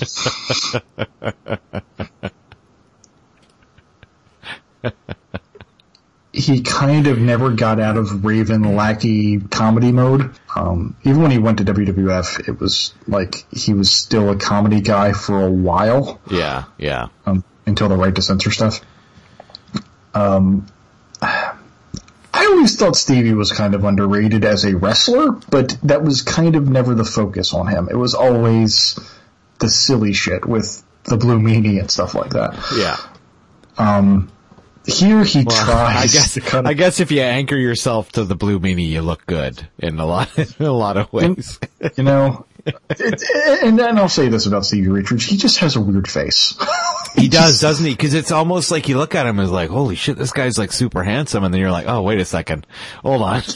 Yeah, that's kind of, it's like he's like a handsome gent but then you squint. Yeah. And he's like got a not lisp. I'm not really sure what he has. Just his mouth, like his teeth are too big for his mouth or something. Just the way he speaks. But he does the bathroom mirror, very serious thing, talking about how this is his time and stuff, and then Blue Meanie waltzes in to really just ruin the mood that was already kind of not there. I will say this. It's a pretty good promo, if a little long. It's a little long. Had it been half as long and Blue Meanie came in, I would have appreciated it a bit more. Yeah. And then again, it was probably like, Paul, what do you want me to say? Say whatever. Have the greatest promo of your life. Well, this one was definitely planned out because it started off in black and white. Yeah. For mood. Speaking of promo, man, we then cut back to the ring. Yeah. For our next match. One of the best themes in ECW plays, which is the theme of Shane Douglas, which is Perfect Strangers. Shane Douglas. Man, I have mixed feelings on Shane Douglas. He's a weird guy, right? Like, yeah. Like, I find it interesting and really telling that he's like the jumping off point of ECW as we know it. Mm-hmm. Because he's still very much tied to that old school era in a lot of ways. Handsome, again, like I mentioned, Mr. Perfect. He's very much that kind of heel, but a little bit more evil. But he still sort of stomps around and acts like an 80s wrestler in a lot of ways. He acts a little bit like Ric Flair, you know what I mean? Like, you know, if you turn around and you see the guy's got a chair, you drop to your knees and wave your hands like, no, don't hit me. Yeah. Right? He's very much like that. And that's great. Like, cause that's like, that brings me back to like, watching this, it brought me back to the 90s, but seeing him do stuff like that brings me back to like 1985. You know what I mean? Like, and so that's kind of fun. But then he's also like a pretty violent worker in the ring. Like he does these pretty brutal moves and is not afraid of looking like a complete shitbag. Mm-hmm. and I that's why he was a good choice to kind of bridge that gap from like the NWA tradition to what the new ECW was going to be. Because if you know the Sandman did that promo or something, it was like, okay, sure, whatever. Yeah. But the fact that it was this guy who should have been one of those like mainstay staples of a bigger company. The story of Shane Douglas is pretty much about how he was supposed to be those things and never happened, and it kind of never happened for him. Yeah. Where he was kind of a spectacular failure. He started his career in the early 80s, I want to say. He'd been around for a long time. He was actually in WWF in the Hogan era. Wow. I want to say. Or a little bit later, or maybe a little bit after that. But like he was like the young, fresh-faced blonde kid, coming in and doing matches and like losing like house show matches to the British Bulldogs or whatever. Sure. And then he went to WCW and became one half of the classic tag team, the Dynamic Dudes. Who both came out on skateboards, despite the fact that neither of them could ride a skateboard. Oh God. The Dynamic Dudes were the most hated tag team in the world. They were supposed to be faces, but they were booed out of every building. Once Shane was gone from there, he was hired by the WWF to be, and the way Shane tells it, that he was pretty much, Ric Flair held him down and all these other things and gave him this stupid idea. And he went to WWF and he was promised the world by Vince McMahon, and he then got a teacher gimmick as Dean Douglas, which, because when I want to go to the wrestling matches, man, I got to see the teacher. Yep. It's like, who's main eventing? Ultimate Warrior? No, Dean Douglas. Oh, okay. Well, man, he's gonna wrestle, and then I'm gonna do homework. What? Yeah, that is a real heel. Dean Douglas did not do well. He lasted like maybe a month or so before he was quickly exiled and went back to ECW, and Paul Heyman saw, okay, we can do something better than teacher with this guy. Yeah. And he saw this real bitterness that he had for all these failed opportunities, and that basically fueled this character. And he became the franchise, which was kind of like he was going to be the ECW Ric Flair guy. Yeah. He was going to be kind of the one normal guy in this world of just fucking misfits. And he did that really, really well. Yeah. The problem with Shane, though, is that, first of all, he never evolved past this stage. Everything he was kind of incapable of cutting a promo without whining about other companies, just cursing all the time. And that was pretty much his promo here, where he was like, I was calling these punks out from these other companies, and like, if you were to ever ask Ric Flair what he thought of Shane Douglas, Rick would be like, who? Because, it's one of those things, like, you could talk shit about a guy all you want, but if he doesn't give a shit about you, he still wins. Yeah, right. And that was kind of the story of his life, and he burned so many bridges that he kind of, like, when ECW died, he kind of had nowhere to go. Yeah. And there was like stories of like him working at like a Target or whatever. And, no. Which I'm like, hey man, look, work at Target, honest work. Sure. But for a prominent member of a very influential company, and a very intelligent man. He also has like a teaching degree as well, I think. Because the Dean Douglas thing didn't come out of nowhere. Wasn't fucking around with the Dean thing. Yeah. I'm gonna go get a teaching degree and then I'll be the Dean Douglas. Yeah.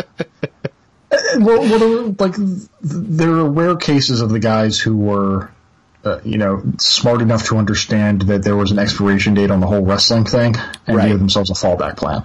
Like D'Lo Brown was like an accountant or something, I used to love D'Lo Brown. D'Lo was awesome. I am a D'Lo fan, but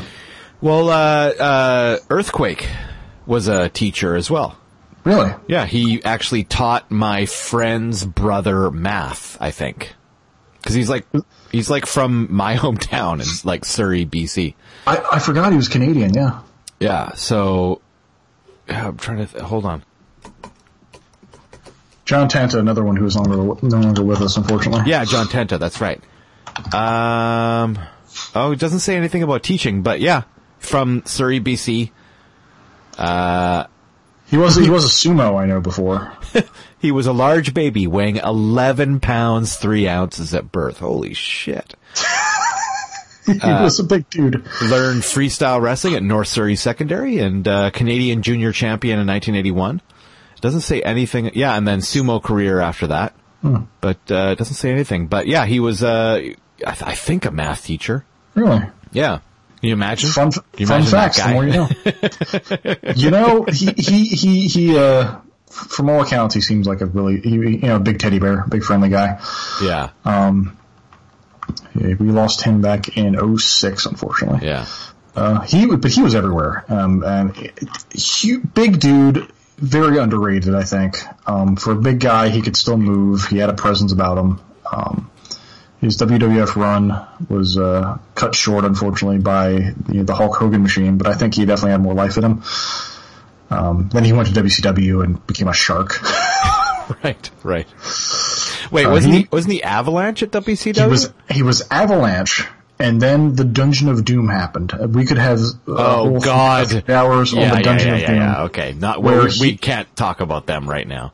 Yeah, he actually had. We've already been doing this for 2 hours. Yeah, he had like a tattoo of like I guess whatever the LSU mascot was. He actually had that changed to a shark. Oh man! So he could be a more convincing shark or something. I don't know, because sharks have shark tattoos. I don't know how it works, but I do know. Whenever I played WrestleFest, I always picked him. Great big man. Yes, absolutely. So from a large, hairy Canadian man, we're going to go from that to a more pleasant subject. Francine? That is Francine. I was just gonna say, cause Joey Styles kills me when they're getting in the ring. What is he? Look at that shameless hussy. I'll say this for Francine. She helped teenage Damien go through a lot of, confusing times. Yeah. Learning about himself. I get it. I'm more of a Beulah guy myself, but. Beulah also, look, there was room. Dawn Marie was the highlight of my ECW time. In terms of, Dawn Marie was pretty amazing. Yeah. She was incredible. Definitely one thing that ECW had over any other wrestling promotion, I think. Especially at that point, because women were so underutilized. I mean, now it's great because like women are actually like respected as wrestlers as they should be, and there's a lot of great women having badass matches. Yeah. But in terms of like the eye candy, the valet stuff, women in ECW appealed to the reptilian brain of like these, and again, accentuate the positives, hide the negatives. Francine was not what you would call a traditional pretty woman. No. But she was slutty. Yes. Well, again, more great chants. This match actually, has 2 great chants. One of them is directed at Francine. She's got herpes. Yes. A couple thousand people saying that's pretty bonkers. And she is a good sport about it, obviously. Oh, she played into it, right? I mean, why not, right? And her chemistry with Shane was so much so that everyone was convinced that they were having an affair. Right. And she was actually married, and he was married at the time too, right? She was not that really says anything about wrestlers. But yeah, I mean, he was married. She was not. She actually went on to date Dreamer for a while. Oh, okay. And then she got married to some other guy. And now she's a mother, which this is going to be an interesting conversation to have with those kids. Well, here's what mommy used to do, but What are they chanting? No, don't worry about it. Do more burpees. Yeah, they were saying that I didn't have much definition on my sides. They wanted me to do more burpees.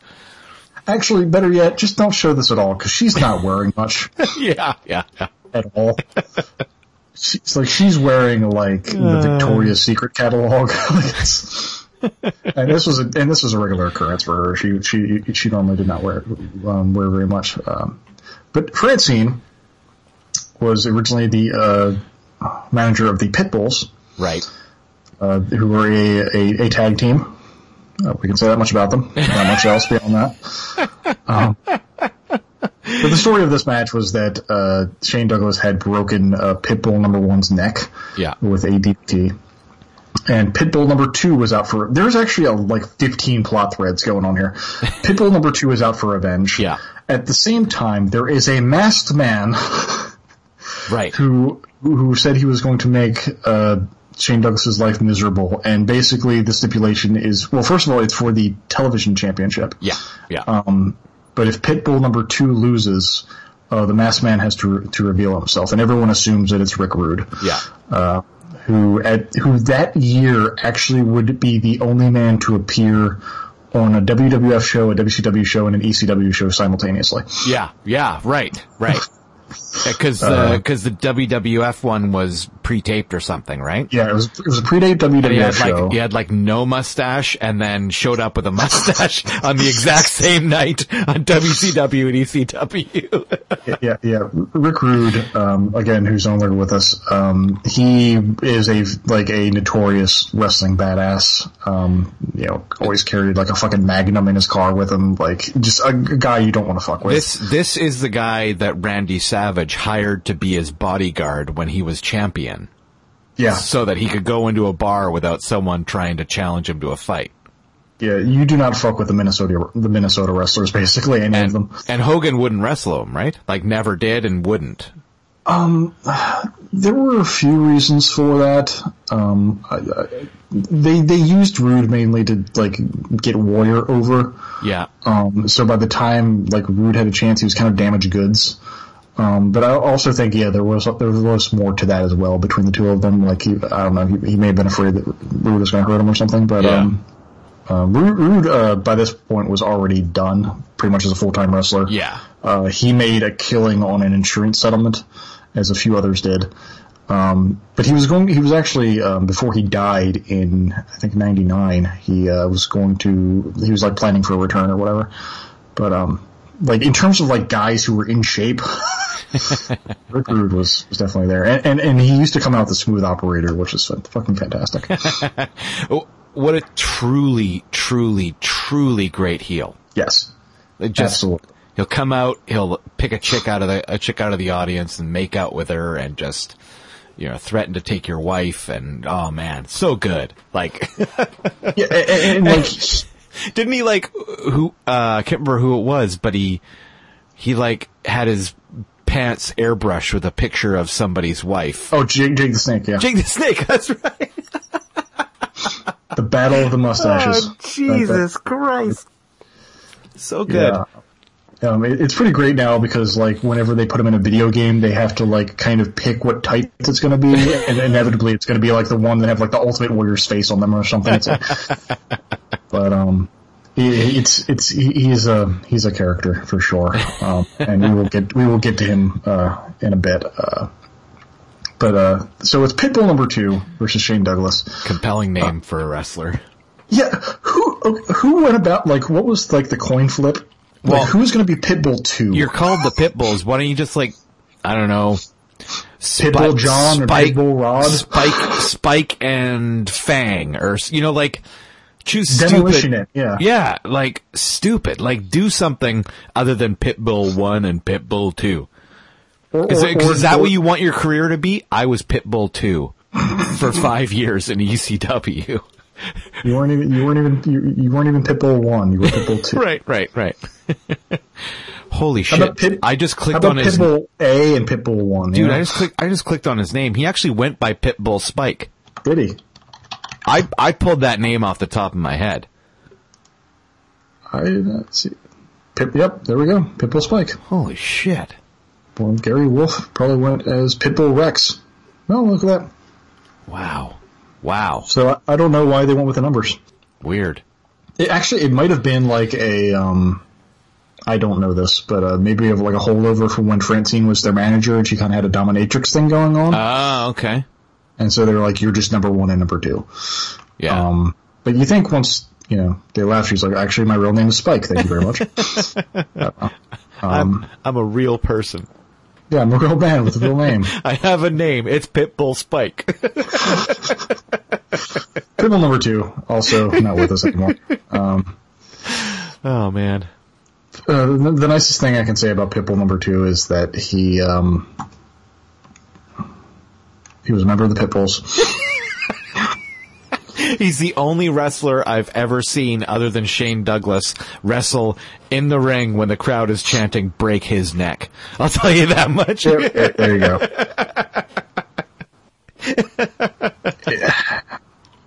The Pitbulls were fucking terrible. Again, they were a great example of Paul Heyman making something out of nothing. Yeah. Both of them were bad. He made Pitbull number 2 look like a fucking killer. The Pitbulls did not have a long run in ECW though, because better teams showed up very quickly. Like, you were not going to put these, like, you look at the Eliminators and look at these guys like, okay, we don't really need you anymore. No, totally. Like, even the Dudleys fucking classed this joint up a bit more. Yeah. So this match, I fucking hated this match. It sure went on long, didn't it? I had a fucking birthday during this. This match may actually still be happening. Who decided this needed to be 21 fucking minutes? Oh man, it was a long match. Although I will say, I do love the fact that the ref is cool with a guardrail in the ring, but not paper streamers.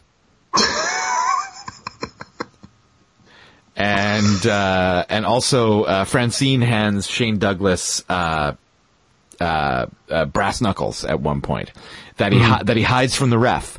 And yet he uses tables, chairs, guardrails, the timekeeper bell, right? All those things are okay, but the only things that are illegal are brass knuckles and paper streamers that the ref has to kick out of the ring immediately. Remember we were talking earlier about wrestling psychology. Yeah, there was, right. There was none here. These two hated rivals should have had like a 7-minute slugfest. Within a minute, Pitbull's doing fucking headlock takeovers. Just having a grappling match with this guy who broke your partner's neck when you should be fucking holding a machete at his throat. And I'll admit, I skipped around, and every time I would skip forward a few seconds, Pitbull was hitting a clothesline.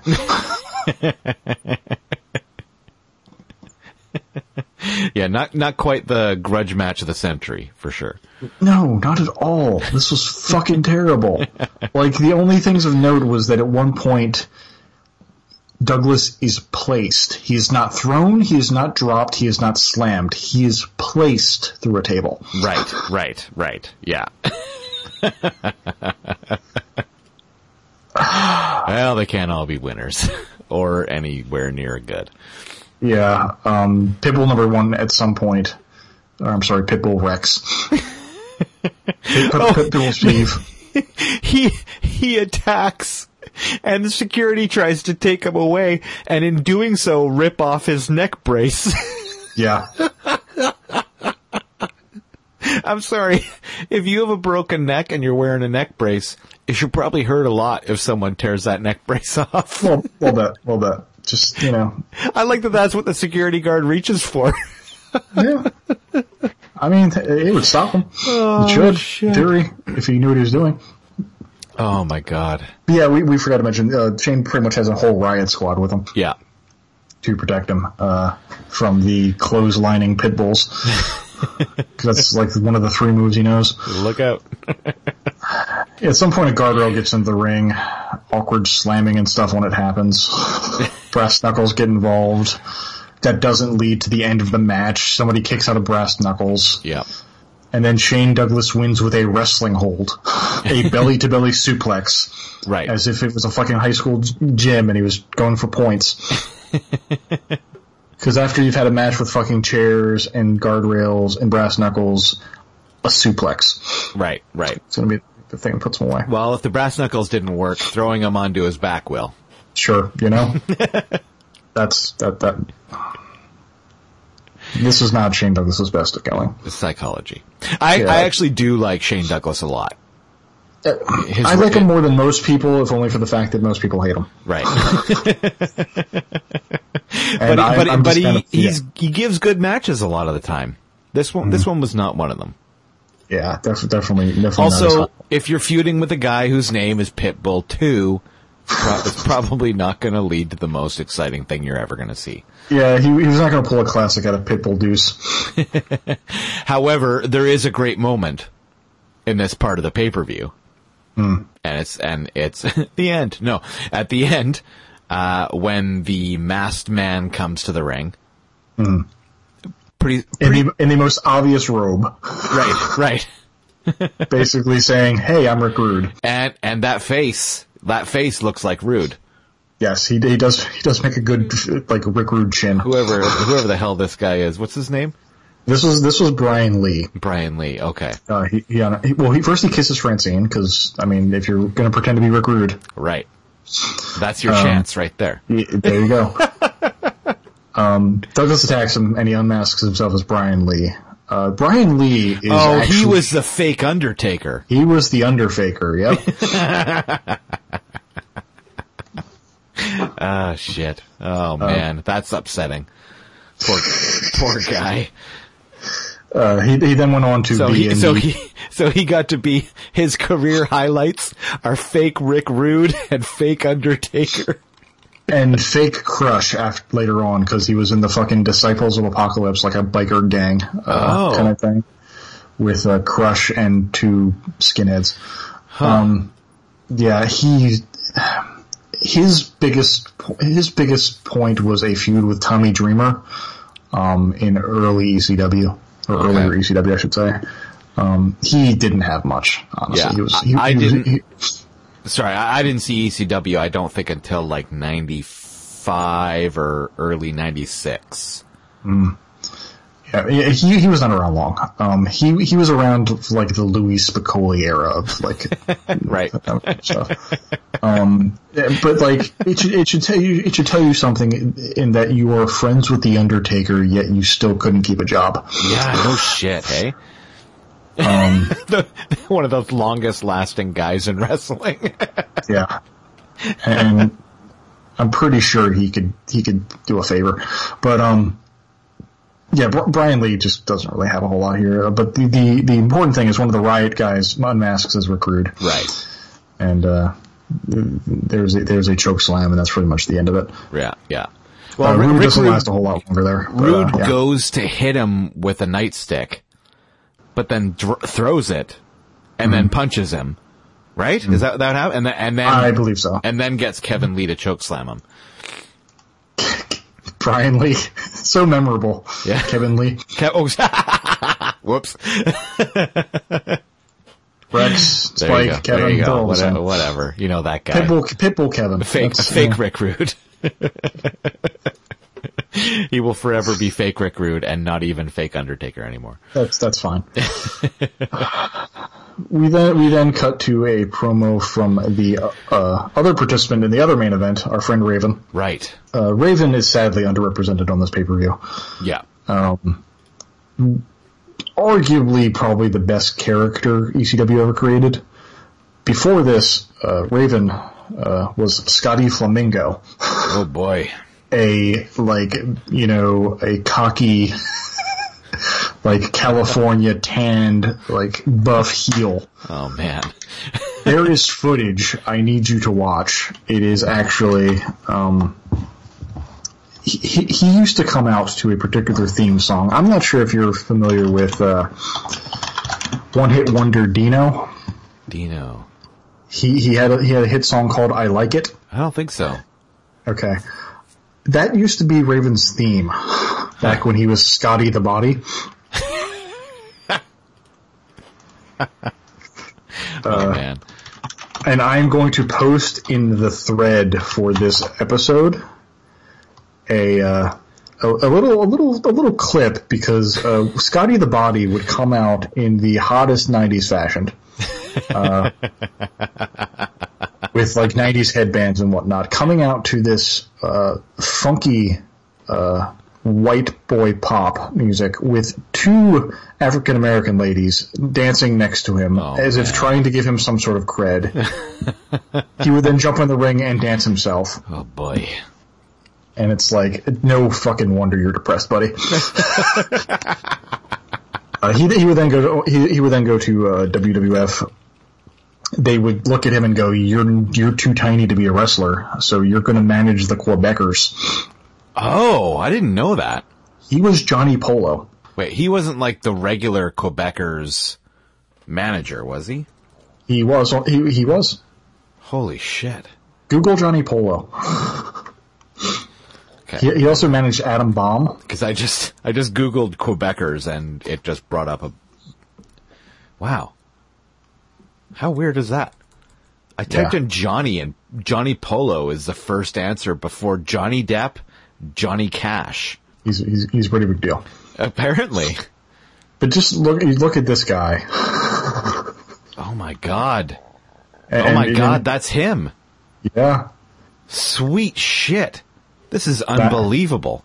Now type in Scotty Flamingo. Oh God. Oh, I don't need to because there's images right at the top. Oh, look at this. You know, there's two. Okay, so Google image search Johnny Polo, and then you know how they have like related image searches above it? Oh, yep, right above. I see, yep. It's Scotty Flamingo and Beulah McGillicuddy, and you're going to make me click on Scotty Flamingo.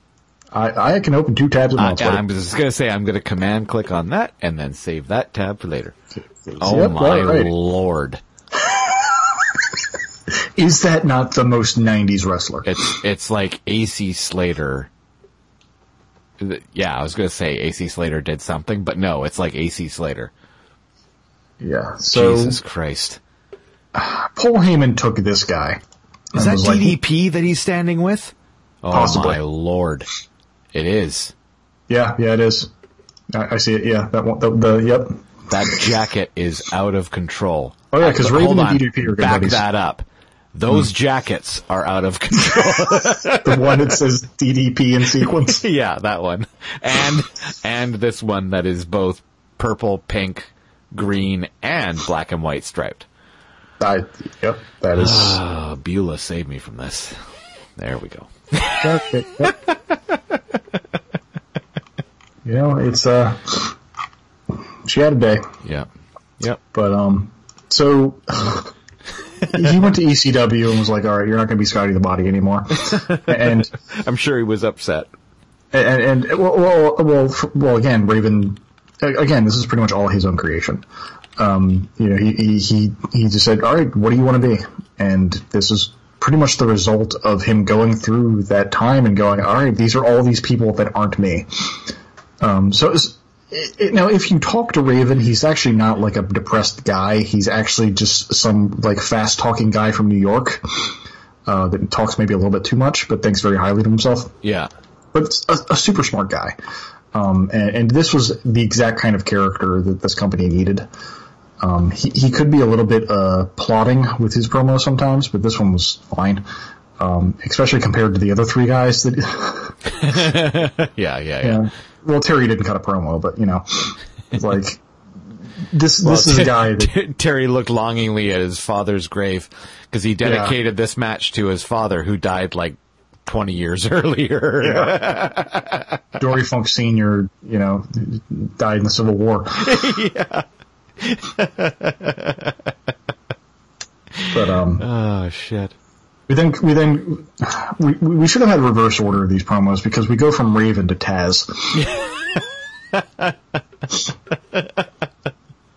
Now I'll say this for Taz: the towel look is really good. Yeah. This is the best Taz promo you're ever gonna get. Yeah. This is every Taz promo you're ever gonna get. They're all the same. But I mean, it's like, again, it's hiding the negatives. It's like, we don't have this great studio with this lighting, so all right, cool. Towel over your face. Put a towel on your head. Let's do it. You know? Oh, beautiful. So do you know the story of Taz? I don't, actually. Okay, so Taz actually used to be the Tasmaniac. He actually used to be like a cartoon caveman. Huh. And he kind of was still the same guy, but had like long greasy hair because wrestler. Yeah. So what had happened with him was that he then had his neck broken from a pile driver and was out for a while. And during that time he was like, I'm not coming back as the fucking Tasmaniac. You're not putting the fucking Barney Rubble singlet on me anymore, you know. And that's when they kind of came up with the idea for Taz. Taz is another perfect example of getting the absolute most out of something. Right. Taz is a fucking brilliant gimmick. Taz, the wrestler, is like 5'8". Yeah. He is a tiny man. He's like 5'8" tall and 5'8" wide. Yeah, he is round, but he's stocky as shit. Oh yeah. I'm not calling him fat. Yeah, he got fat later. He's a square piece of muscle. He looks like if you need help hauling a truck, you know, like him and Rhino, you just tie one end. Right. But he has a body that is perfectly suited to throwing dudes. Right. Which he did very frequently. Yeah, and again, evidenced by when he went to WWF, they looked at him like, "Oh, you're really tiny," you know. Here, you never paid attention to how small Taz was. No, because the presence of Taz was 8 feet tall. You know, he enters this fucking place with a fucking posse. You know, he's got Bill Alfonso as this goddamn hype man just jumping around. Can I just say, top 3 most annoying wrestling personalities of all time? He was definitely better in later incarnations. Bill Alfonso was a former ref. It's real funny watching, if you look at old WWF photos and you see him just being the ref. Okay. Amazing. But when I'm watching a wrestling match, I never think, you know what would make this better? Whistles. Yeah. Someone blowing a fucking whistle the entire time.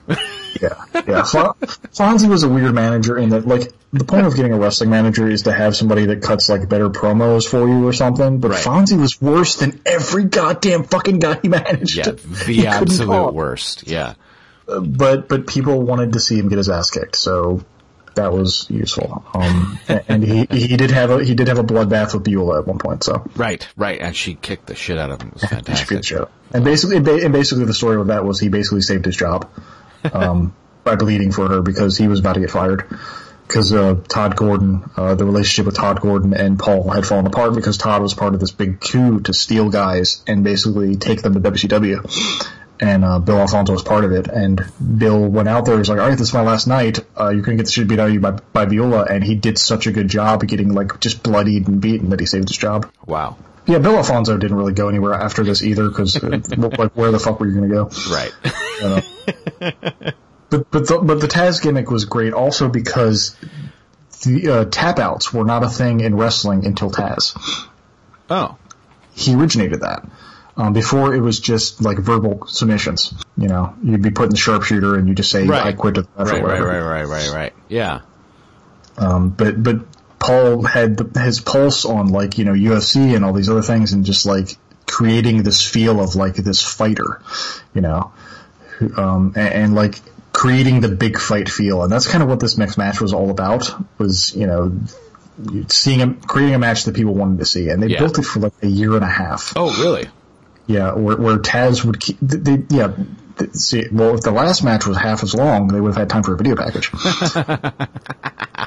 But the whole gimmick was that Taz was calling Sabu out for like a year straight, and Sabu wouldn't answer. And then finally, at one show, the lights go out, and Sabu shows up, and he's like, "All right, I accept your challenge." And you know that's because that's the pay-per-view. Yeah, this really could have main evented the show. Sure, yeah, it was super exciting. Yeah.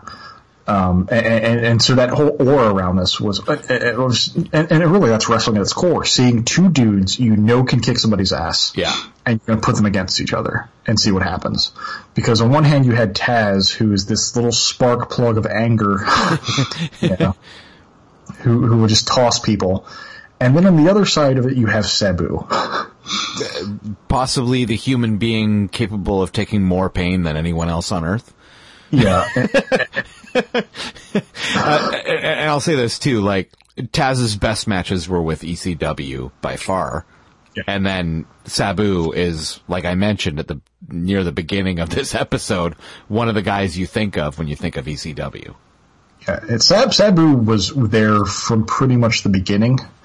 Right the original incarnation, end. Yeah, well, he left due to issues, like commitments and stuff. He went to Japan and whatnot. He left a little bit before everything was over. Oh, okay. But, Sabu was very much like the definition of a renegade kind of wrestler, very independent, very stubborn. There were a lot of falling outs. Pretty much every 6 months he had a falling out with Paul Heyman, it seemed like. He had a lot of Japanese commitments he would do. He went to WCW for like a month, which was real weird. Yeah, that doesn't jive, really. He was actually on the first episode of Nitro. Really? Yeah, if you actually go to like the first week or so, or like the first month of Nitros, Sabu's on every show fighting like Alex Wright. He actually fights Jerry Lynn because Jerry Lynn was in WCW as Mr. JL under a mask. Right. And just even like just throw people through tables and just like they never did anything with him. He just had like he had a bunch of matches and then he left because he's like they're not paying me enough, so I'm leaving. Oh, okay. Huh. It was real weird. Yeah, no doubt. But when Sabu started in ECW, his original gimmick was he would come out on a gurney with a Hannibal Lecter mask. That's fitting. It was the coolest shit in the world. And like I was like, why did they stop doing it? And he's like, because I got blown up by the time I was in the ring. Because they wanted me to sit here and fight these fucking straps for 20 minutes while I'm going down to the ring and then go in the ring and have a match. The thing with Sabu, and Sabu will unfortunately, he's one of those guys who should die a millionaire, but unfortunately he will probably die broke because he killed himself for wrestling. Yeah. And the thing with Sabu, and he gets a lot of shit, was that he fucked up a lot. For me, that made the Sabu character better because with Sabu was this aura of uncontrolled danger.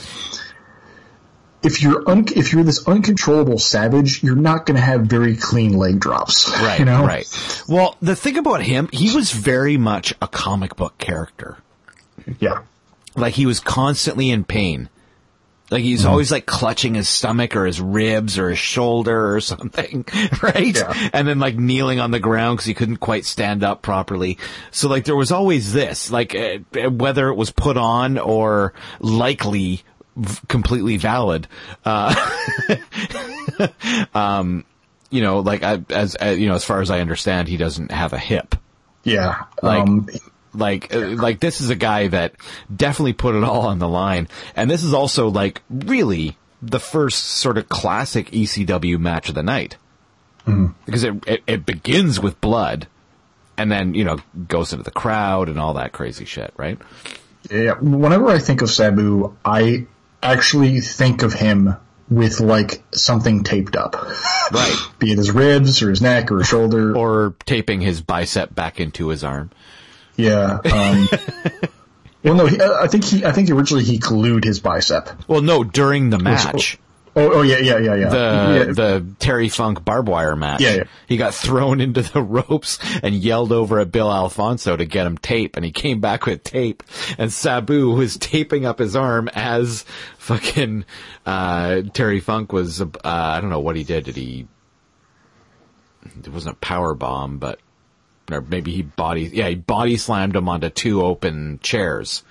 That was a match I watched once. As he's taping up his arm while he's doing it. Yeah, but I think afterwards he went backstage and was like, "All right, I'll just glue this." Well, I'm sure he wrestled the next week. Yeah, like the next week was Hardcore Heaven '97, I think. Obviously, he's a man that's not going to really be able to get a good insurance rate going. Right, so, right. But yeah, and it's just, again, it's caught up to him a lot.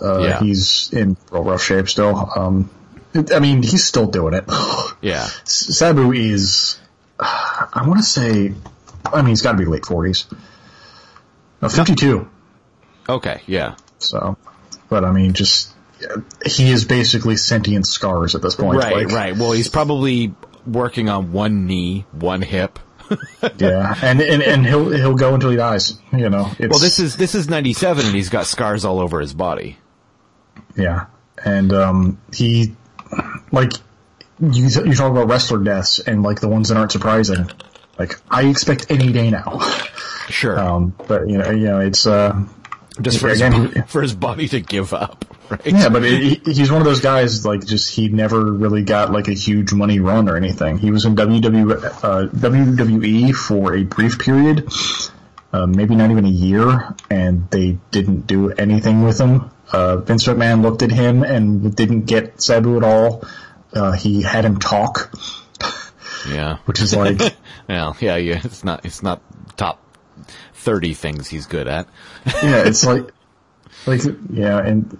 Again, that was the whole thing about Sabu, why he was so great. He didn't have to fucking talk. He was a force of nature, right? Not like a personality. he was a silent film character, that kind of thing. Right. But it's so this match, definitely my match of the night. Yeah, really fun. Yeah, just fun stuff. Sabu, it had that big fight feel to it that really nothing else had. And actual, there's that moment with the table between the ring and the guardrail where he was going to do like a DDT and he got dropped. Yeah. Sabu was going to DDT Taz, but Taz just pushed him, right? Yeah. And he went through the table, and that felt very real, right? Mm-hmm. And there's a lot of really stiff clotheslines from Taz to Sabu that looked like it hurt probably more than just about anything else in this match. Well, also, again, you probably have these two guys that were just we're going to make this look good. Yeah. I don't care how hard you hit me. So right. And I don't know if it benefits being after the Shane Douglas match so much, but for the Shane Douglas match, which was all about breaking necks, watching this match actually made my neck hurt. Sabu's neck is paste. Yeah. Yeah. There's one in particular. It's a head and arm suplex he does where I'm why are you standing? Don't stand. You're going to lose this. You're scripted to lose. Just stay down. Yeah, it's fine. No shit. Lay there and gay. Hey man, pin me. We're good. Yeah. Super entertaining, crazy, violent. At one point he gets tossed into the crowd. Yeah. All right, I'm gonna suplex you over the guardrail now. All right, what's there to break my fall? 4 chairs. All right, cool. And maybe a couple guys too. Yeah, maybe. Who knows? Hey. But yeah, it is something that these two, and again, these guys had a hell of a hated rivalry going and all, but it was a professional rivalry. Right. But there's more hatred here and more emotion here than there was in the previous match, which was supposed to be all about you breaking the guy's best friend's neck and all this stuff. Yeah. So it's just, it's a testament to both guys really. But, again, I think Sabu, even as a wrestler, because he never really got a chance to show it very often because of just, he was always the hardcore guy, but he actually wasn't a terrible, wrestler. No. And having matches and whatnot. And I think people forget that often. But also, he would fuck up and stuff, but he was doing stuff that people didn't do. Yeah. Right? People fuck up if they, slip off the top rope or whatever, or, I don't know, try and dive through the ropes, but, their leg catches the rope and they hit the floor before they hit the guy or whatever. But when Sabu fucks up, it's because he's running and doing a one-legged jump off of a folding chair over the ropes. He's doing something that people don't do. Yeah. So it's so much more excusable. Yeah. And those guys' third move of the match is a wrist lock. And for him, it's, I'm going to do a jump off the chair to the ropes, then do a moonsault. Right. And that's going to be a 2 count. It's it's, so that's why I always wanted to forgive him. And also, again, it's just he's cool. Yeah. And that's one of the things that you didn't really get from wrestling, and you still don't get from wrestling, is cool. Right. Trying to talk about what modern wrestlers now, it's John Cena's not cool. Roman Reigns sure as fuck isn't. Who is cool? Some guys are funny, some guys are entertaining, some guys have really good matches. Sami Zayn's a really good wrestler. He's not cool. Right. Shinsuke Nakamura's cool. Yeah. But but you look at Sabu and it's all right, that's a badass guy. That's somebody that you'd I won't be ashamed if maybe I'll be ashamed, depending on the content, but I won't be ashamed if somebody sees me as a fan of this person, Right. Because this is the guy who does that hard-hitting stuff. Yeah. And I think that's something that ECW capitalized on even more so than the violence and whatnot. It was this is the true alternative for the adults. Yeah. But they do have a hell of a contest. Taz, after breaking then unbreaking, then re-breaking Sabu's neck over and over. Eventually tires of this and puts him in a submission at 17 minutes. Yeah. And this is actually the first time, and one of the only times Sabu ever tapped out, because, again, he's not the guy that gives up. Yeah. So that was like this huge feather in the cap for Taz. It was after a momentous occasion of taking a lot of pain. Yeah. Like he basically just continuously got the shit kicked out of him for 17 minutes. Yeah. And this is pretty much like, this was like the launching point for Taz as like the guy for a good year. And he went on to be like world champion and whatnot. And again, it was short, stout guy, but he was believable. Yeah. And definitely gave, Shane Douglas his best feud. Did stuff with Bam Bam and whatnot as well. Yeah. The interesting part, the notable part about this is the post-match. Right. Which kind of doesn't make sense. Yeah. well, Bill Alfonso is such a terrible, manager that during this match, it's actually hard to tell, who he's rooting for. Yeah. Because he'd be like, that's Sabu! Get up, Sabu! Get up, Sabu! But he's actually there with Taz. Mm. And then, he's yelling at Taz, don't leave him there. That's Sabu. He's so strong. That's Sabu. And then, of course, it makes sense, because he actually double cross. Well, it doesn't double cross. He doesn't do anything to help Sabu. That's the thing, right? Like the manager that double crosses will be the one who pulls on the foot of the guy who's pinning, of his managee, right? That's how he's going to turn it. He's going to pull it, or he's going to kick him when he's trying to make the other guy tap out. But in this case, he just lets the match happen, and then Rob Van Dam comes out, and Bill Alfonso's like, "All right, I'll take off my shirt, and hey, look, I'm wearing a Sabu shirt. I'm Sabu's guy. Yeah." That's a rule of wrestling, is that your true allegiance is the shirt closest to your skin. Well, of course. Of course. It doesn't matter if you're wearing 7 layers. I'm pretty sure that's federal law in many countries as well. That is binding. I remember very specifically, there was a match. It was a battle royal. It was a Raw versus SmackDown versus ECW battle royal in WWE. And it was like, whoever wins gets something for their show, for their brand. And Big Show won the match. Where's the Big Show? He won the match as a Raw guy, but then took off his shirt, revealing he was an ECW guy. Oh, shit. And I'm like... mind blown. Is that legally binding? Because you were fighting for the other team. Okay, sure. Damien, that's law. That's law.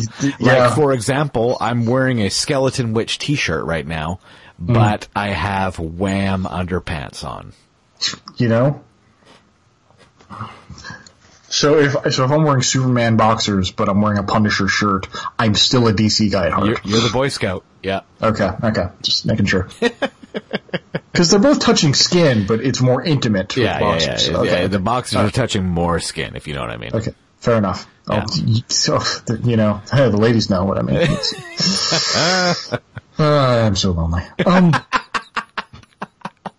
So yeah, Fonzie reveals that he is, that he bet all of his money on Sabu, which was a terrible bet to make. Right. Whoa, that's one of the things he uses. Oh my God. That does not make any sense. Wouldn't you bet all your money on Taz and then pay Sabu to take a dive? Right. He's your guy. Or bet all your money on Sabu and actually help Sabu win in some way. Yeah. But for Paul being as smart as he was, the execution on his ideas didn't always work. Because there was a lot of chaos. There was, half the time matches just started by other people running into other matches. Oh, there are pay-per-views where, there's a match, and then, like, one of the guys from the next match comes out and kicks the shit out of the guy who's still laying in the middle of the ring who lost the first match. And, like, it's like 4 matches in a row. It's like, it's been nonstop violence for 45 minutes. I can't take this. Like, somebody cut a promo, please. Three matches have happened, yet no one has ever left the ring. Right. Yeah, it's like someone will walk in and kick the shit out of somebody for 5 minutes and throw them out before the match starts. Yeah, it's yeah. So there were definitely problems, but sorry, I was distracted for a second. Beulah was still open. Okay.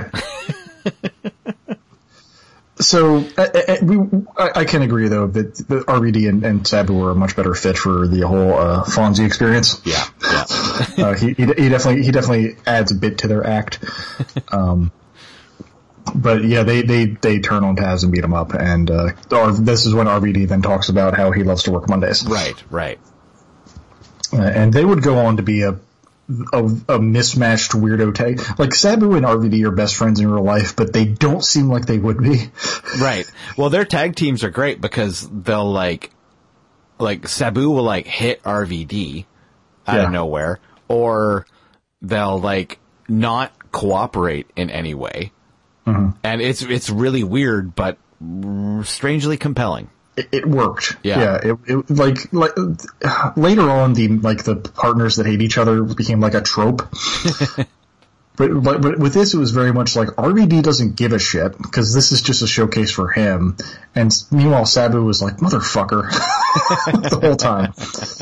So it was always just that kind of weird thing. Like, all right, I hate you, but I'm not enough to break up this tag team. Right. But they end up having like an actual good run as a team. On the Heatwave pay-per-view, they actually have an excellent tag match that hopefully we may get to one day. Right on. But we then cut back to Joey Styles. He introduces Tommy Dreamer and Beulah for now it's nap time. Because apparently he just woke up Tommy Dreamer from one. They found Tommy Dreamer under a blanket, they gave him a warm meal, and now he's out to do commentary. He's a special guest commentator. And 5 minutes into the match, he says, Joey, I need you to stop talking to me. I just need to watch this alone. Yeah, it's... Okay. No worries, Joey says. I've been out here the whole time on my own. Yeah.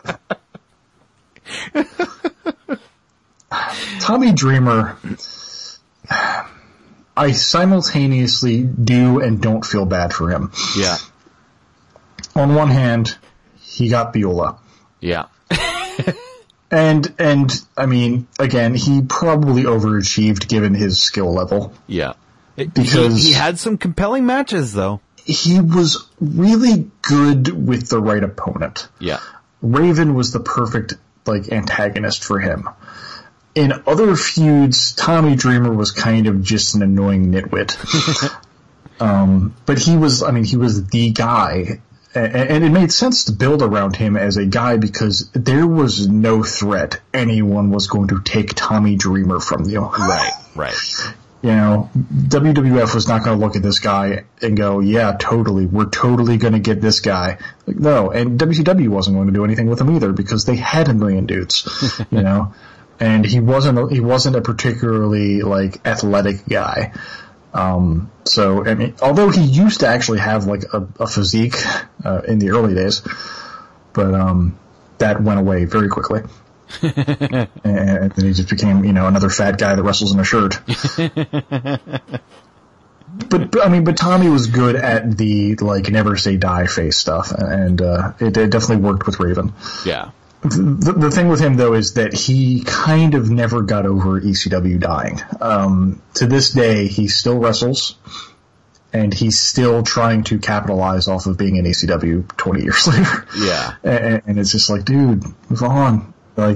Everyone else kind of moved on, and he's still, But, yeah, Tommy kind of doesn't do anything here of note, and I don't regret that we're not getting a Tommy Dreamer match, but, the story is that he gave up his spot in the main event to Terry. The real story was he was injured.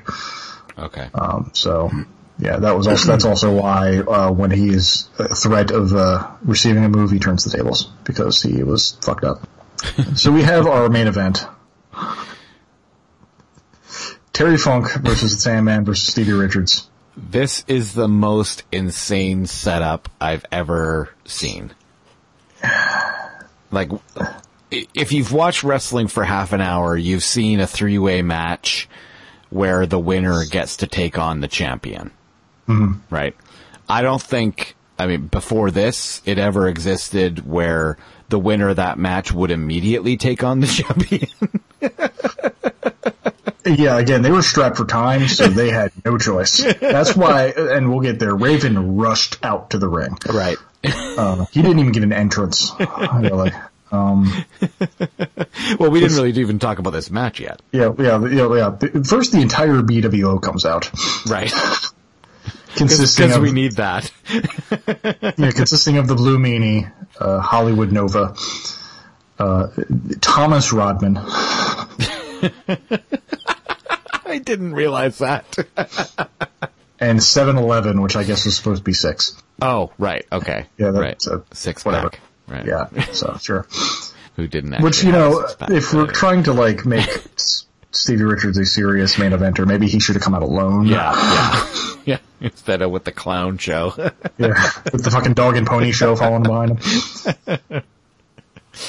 Then Sandman comes out. Yeah. 90% of Sandman is the entrance. Yeah. Thankfully, I didn't watch the network version that dubbed in a generic song in place of Enter Sandman. Right. He doesn't even do anything, and they're going crazy because this Enter Sandman is a good song. They're just singing it. The whole, a couple thousand people singing Enter Sandman. Yeah. Like anyone could have come out to this, and they would have lost their minds. It's like, fuck yeah, Enter Sandman, man. And then Terry Funk comes to out the the least wrestling entrance song ever. I'm trying to think of what would be a less intimidating song. And I'm thinking, I can show you the world. Wake me up before you go. No, that's upbeat. That's true. Why can't we be friends? Why can't... Somebody once told me the world is gonna roll. Everybody was kung fu fighting. But no, he shows, okay, maybe the one song that might be less wrestling entrance song than this is, oh no, well I guess Witchy Woman, if it's like a female wrestler. Yeah. Then that makes sense, totally. No, it's Desperado. Terry Funk walks out to the most downbeat song without drums. I don't think Desperado has a drum beat. No, I don't think so. This is one of those songs where Henley walked out from the drum set and sat on a stool and just sang. And that's what we get. We get whatever the BWO walks out to. They came out to a I think that was actually one of the few in-house ECW themes. Okay. Along with Sabu's and the actual main ECW theme. Right. Okay. And then Did you know that Razor Ramon's theme was actually a ripoff of an Eagles song? I can't remember Razor Ramon's theme. It was a ripoff of Those Shoes. Really? By the Eagles. Yeah. Huh. Dun dun dun dun dun dun dun. It blew my mind when I learned that. I mean, it wasn't as egregious as WCW's, where it was literally Raven's just coming out to come as you are. Yeah, but right, we changed 2 notes, or fucking That was pretty much every WCW theme was just a rip-off of something. Yeah, a rip-off of whatever popular song from whoever. But it was great for guys that didn't have any clout, so there would just be some generic dude that was a middle match guy, and they would come out just Satriani music or something, just some kind of thrash, So was it Come As You Are or Smells Like Teen Spirit? DDP had Smells Like Teen Spirit. Oh, right, that's it. But the chords were reversed, so it was they can't sue us. So it was Self-Esteem from The Offspring, basically. Look, it's the Vanilla Ice interview. Look, their song goes dan dan dan dan dan dan, and ours goes dan dan dan dan dan. I get it now. I get the difference. Yeah. So Joey puts over the idea that all three men have issues with Raven. Stevie used to be one of Raven's lackeys. Sandman had his son kidnapped, which seems like a pretty big, seems like a bit more of a serious issue. And Terry just doesn't like Raven. I don't remember what it was. It's because Tommy was his protege, I guess, and Tommy and Raven hate each other. But again, the kidnapping son seems like it'd be the biggest issue. Yeah. But so this is how most three-way matches work in wrestling. One guy gets thrown out and the other two wrestle. Right. To their credit, they avoid that for the most part. They do. Part of that is because in ECW, triple threats, there's actually a difference, I guess, if you want to be one of those wrestling fans that pushes up his glasses. Actually, a triple threat and a three-way dance are different. The three-way dance is different because it's elimination, which is how these matches should be. The worst thing in fucking triple threats is when a guy gets pinned and loses a belt and he loses a belt without getting pinned. I hate that shit. Yeah. At one point, WCW actually had the world title lost in a tag team match. Wow. Between two men that weren't, neither of who were the world champion. Wow. Okay. But, so, yeah, elimination works much better because guys can form alliances. Unfortunately for Steven Richards, most of the alliances do not end in his favor. The writing was on the wall, yeah. But also it makes it so you don't have to be so mindful of having to go and break up a pin every 30 seconds, right? Yeah. But, so Stevie was the whipping boy for most of this. He gets in a little at the beginning, and there's actually a funny spot where, he's like trying to tell Sandman to team up. He's like, come on, just drop me, we're gonna do a leg drop thing, it's gonna be cool. And he's like, alright, fine. He's like, yeah, let's do it again. He's like, alright, and he just fucking suplexes someone on his head. Yeah, that's great. But, it doesn't take long for the hardware to get in. Right. Terry Funk's use of the ladder is award worthy. He invented the let me spin in the middle of the ring with the ladder thing. Yeah. Well, moonsaults off the ladder. Yeah. We'll see. It is the ladder delivery mechanism is courtesy of one Mr. Sandman. This is the one thing we will say that for the Sandman in terms he's not a good wrestler, not a good speaker, not particularly charismatic or anything that you would value in wrestling. But he has incredible aim. Yeah. At two different occasions during this match, he proves this. He throws the ladder in, hits Terry Funk square on. Yeah. Later on, he throws a garbage can in, hits him square in the head. That's one of the greatest moments. Although I gotta say, Terry Funk moonsaulting off of a ladder and landing on his face is my new, how's your week going gif.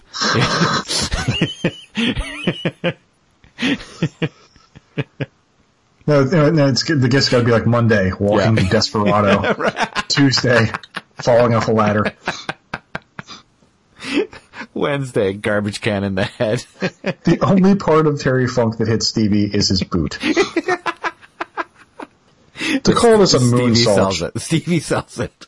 Yeah. To call this a moonsault is to call Desperado a wrestling theme. To be fair, it's a better moonsault than I can do. Yeah. Well, unless I'm on a trampoline, then I'm a fucking... Both. Unless I'm on a trampoline, then I'm Rey Mysterio. Right. Oh my god. Sandman then does his own moonsault. Well, no, just kidding. He drops a ladder on him. Right. Sandman occasionally would try to do moves. He at one point he did a Hurricane Rana. Not in this match, but he would do it later, and they called it the Heineken Rana, and I appreciate that. Yeah, totally. That's pretty great. Or he has the White Russian leg sweep. That's good. I appreciate his bad move names, if nothing else. Like, I'd also appreciate when, and I think that might just be Joey Styles making it up, but like, I'd also appreciate like when Joey Styles, whatever, he would call somebody doing an Irish whip, he would just say their nationality instead. It would be a Japanese whip or a American whip or something. Oh man. So they double team Stevie for a while. They do this seesaw thing, which is really scary. Seesaw ladder spots are right. The margin for error there. Well, don't they do it like 2 times? Yeah, because if you don't get your hands up, your whole face is just broken. It's exploded. Yeah. Yeah. That actually happened in WWF. They did the seesaw spot, and they pretty much never did it again after that. Yeah, I can't remember the guy's name. It was Joey Mercury. Right. Old friend of mine, actually. Oh, really? Yeah. Holy shit! Because he broke his face right open. Yeah. I was just watching, just like, oh god, man. But it was not good. That clip is in like every, when wrestlers really got hurt in the ring video. Yeah. And that's why they don't do seesaw spots anymore. Because there's only so many elements you can control there, and the velocity of a ladder flying at your face is not one of them. Right. The first one is glorious. The second one doesn't look like anything even happened. I'm not even sure Terry Funk was near the ladder when the second one happened. Yeah, but like the one where the ladder flings into the crowd. Yeah. I'm like, oh, we probably just killed a pedestrian, right? Needless to say, this leads to Stevie getting eliminated pretty quickly after that. Yeah. And then you're like, all right, enough of that shit. And then Terry Funk and Sandman have a battle. That's really all I can say. It's a battle. Yeah. They start bringing barbed wire into it. Because why not? And Sandman's brilliant idea is to wrap himself in barbed wire and then belly bump Terry Funk a few times. Well, first he wraps Terry Funk in barbed wire. Yes. And then he wraps himself in barbed wire and then just jumps on top of him. Yeah. Because what do you do if you don't know how to wrestle? You just belly bump and jump on dude. Yeah. Yep. Like he does the moves that I would do to my dad when we couch wrestled. Right. Terry eventually wins with another moonsault in 19 freaking minutes. Yeah. This probably could have been shorter as well. They could have gotten Stevie out of there much quicker. Yeah, there was a bit of like everybody's laying down and wasted. Yeah. Which is there's an element of entertainment to that on its own. Yeah. Like it gives you the viewer a little time to breathe. Right? It's not like the Shane Douglas match, which is just like they're doing the same thing for fucking 16 minutes. I had time to breathe and write a screenplay during that match. It was, but yeah. And actually, ironically, it's all about guardrails. Yeah, and I mean, it's actually. So we're going to build a greater furniture universe because that's really big these days. I'm going to write one about the guardrail first, and then maybe one about the timekeeper's table. Right. Then eventually they'll have a big team up. It's going to be great. Unfortunately, the Spanish announce table has to die at the end of one. Of course. That's how it happens. Three things. As it was foretold. Yes. If you watch Beyond the Mat, this is actually the part where Paul Heyman freaks out because they have 5 minutes left before the feed cuts out. Oh, right. Okay. This is why Raven rushes to the fucking ring. Right. Okay. Yeah. Because you should probably start the main event sometime. Yeah. Because the thing was, like, again, ECW is such a laid back kind of liberal company where it was like, it doesn't matter when we end our show. Yeah. We're just going to keep rolling, or this is untelevised and we'll just be here all night. And this is their first time like, oh, I can't edit this. This is live. Oh, shit. So they didn't really count for that. This is the only time this actually happens though. The rest of their shows always would end early or just on time, for pay-per-view. But, it's fine because this didn't need to be long. Right. Raven.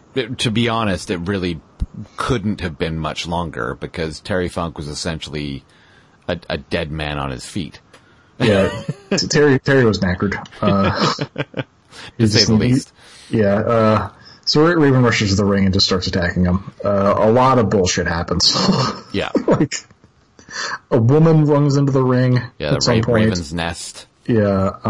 This woman apparently was actually part of All Japan Women, which was like this real badass, like if you'd ever want to actually look for like the best, like hard hitting, like women's wrestling, like All Japan Women in the 90s was apparently like the best promotion in the world. Yeah.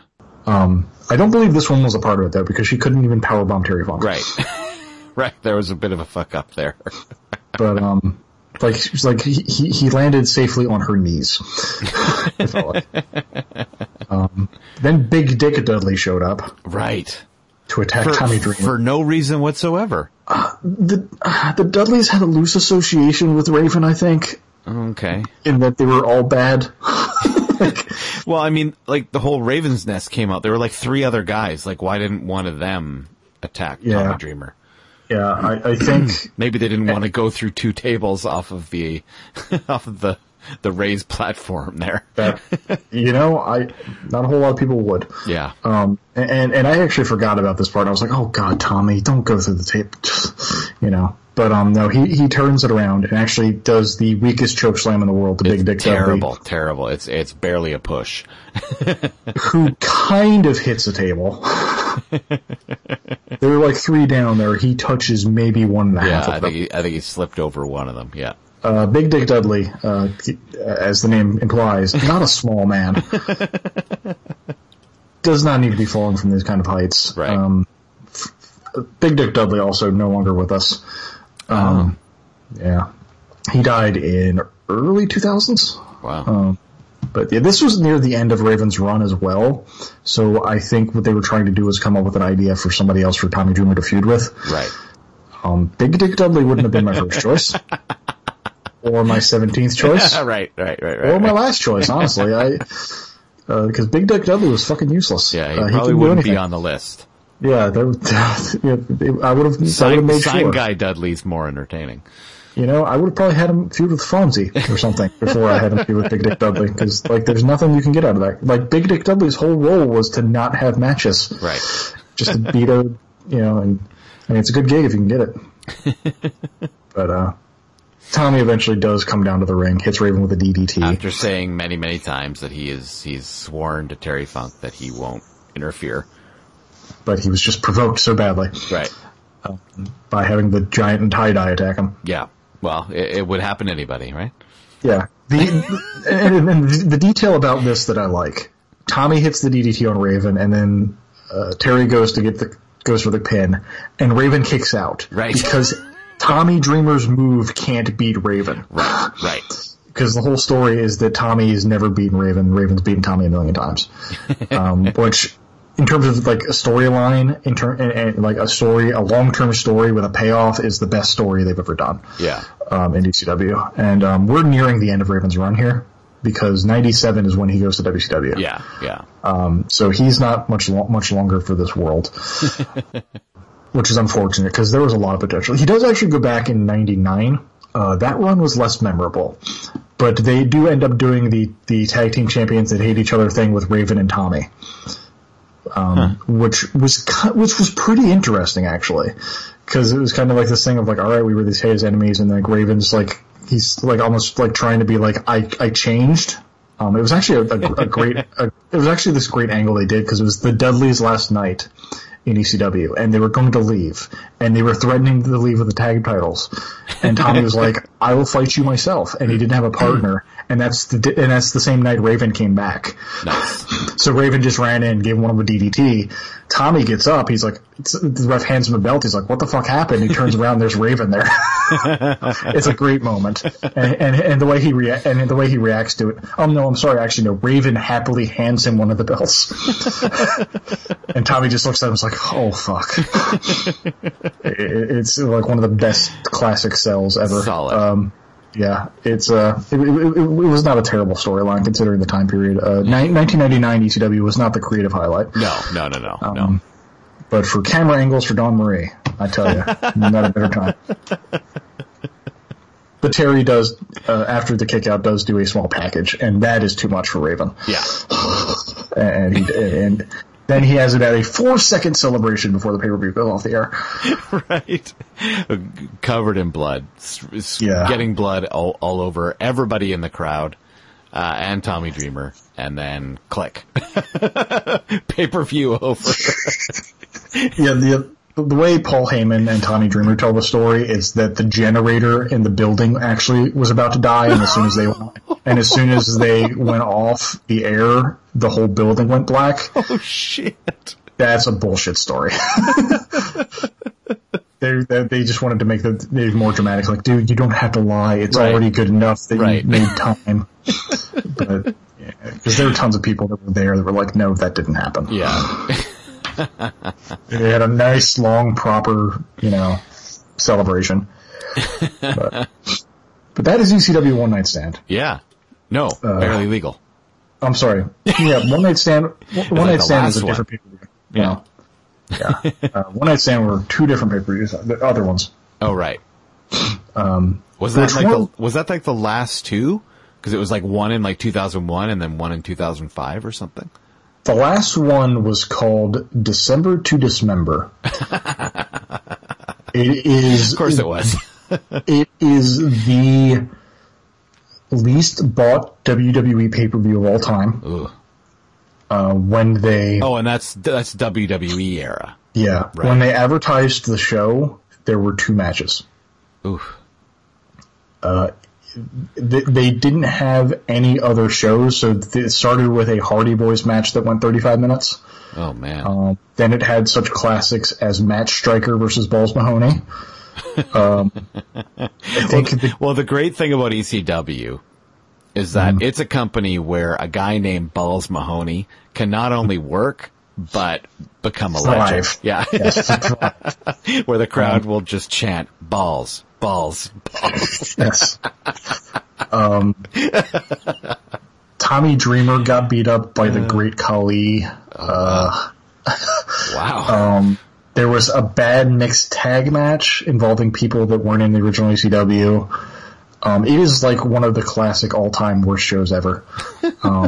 So it's a heavy contender for us to cover. And it ended with Sabu got attacked backstage, so he couldn't be in the main event. He was replaced with Hardcore Holly. Huh. Because, that's, one hardcore legend to another, I guess. Sure. The main event was an Elimination Chamber. What is an Elimination Chamber? An Elimination Chamber is a 6-man match. It's like a cage match, except every guy is in a pod. Oh, that one. They come out. Okay, yeah. all right, yeah. And they come out with like the plexiglass walls and stuff. Yeah. Yeah, okay. Yeah. RVD and CM Punk were in the match, and they were the first 2 guys eliminated. Oh, that's probably not the best option. It ended with Big Show and Bobby Lashley.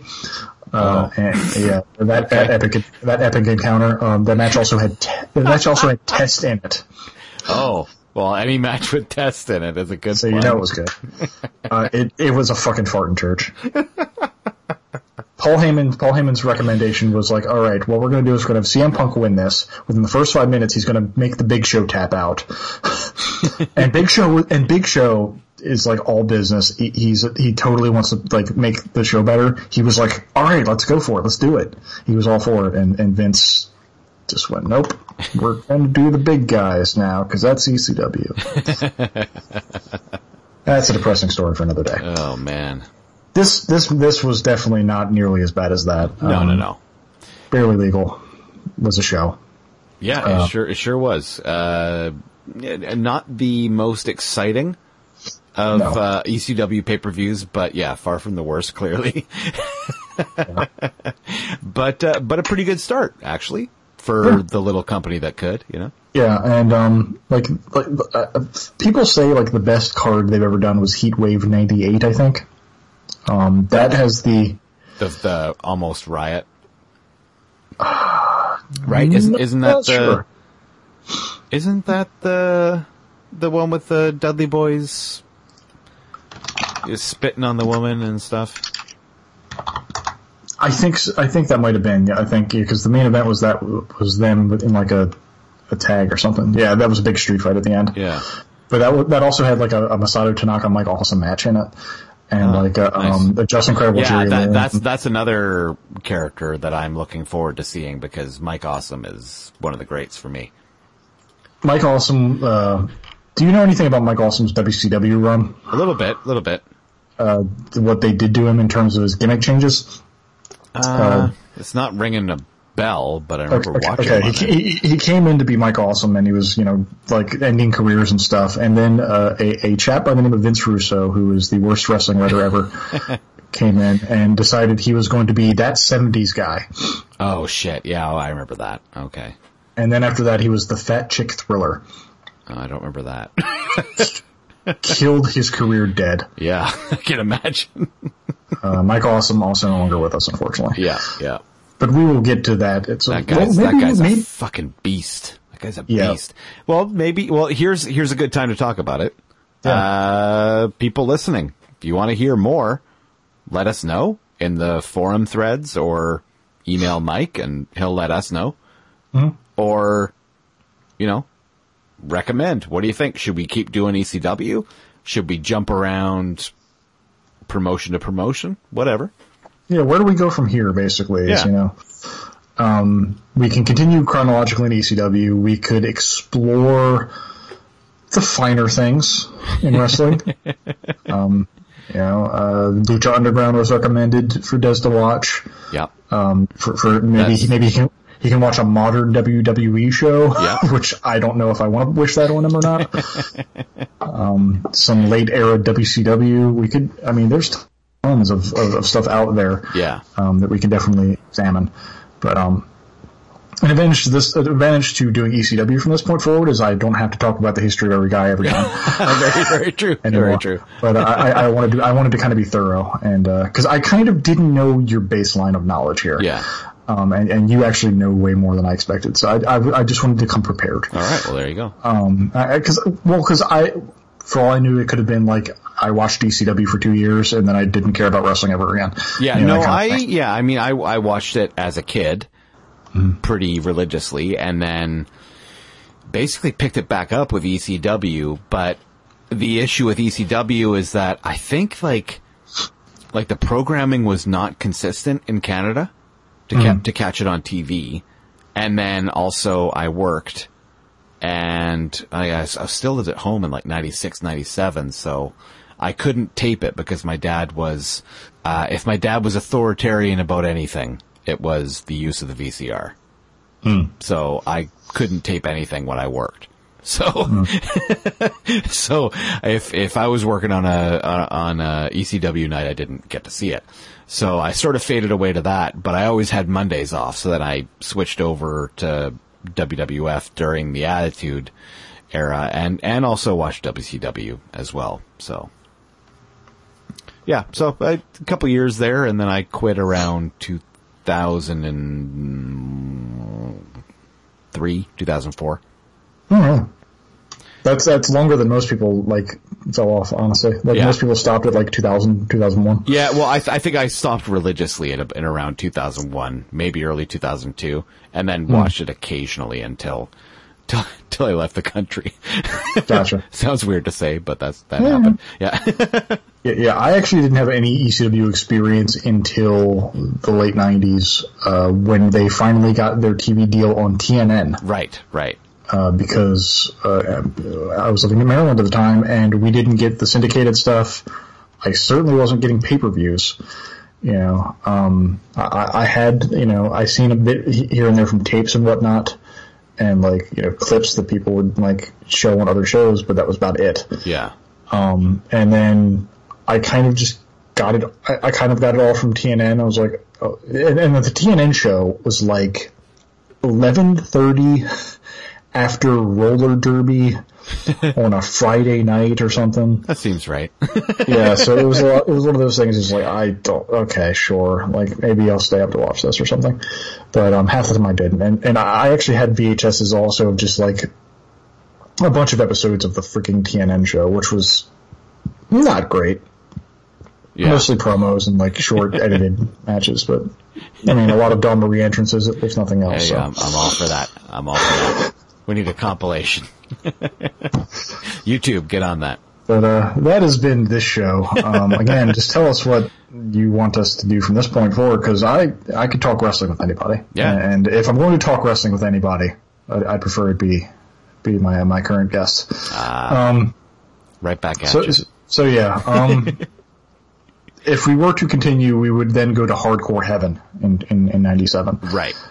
But we could jump around to another ECW. We're not going to jump right to December to Dismember. I don't want the show to end in 2 episodes. But we'll see how the reaction is for this, and right. That kind of thing. But we have no email to write to, so just do the forums, I guess. Yep. The show at earth2.net too, right?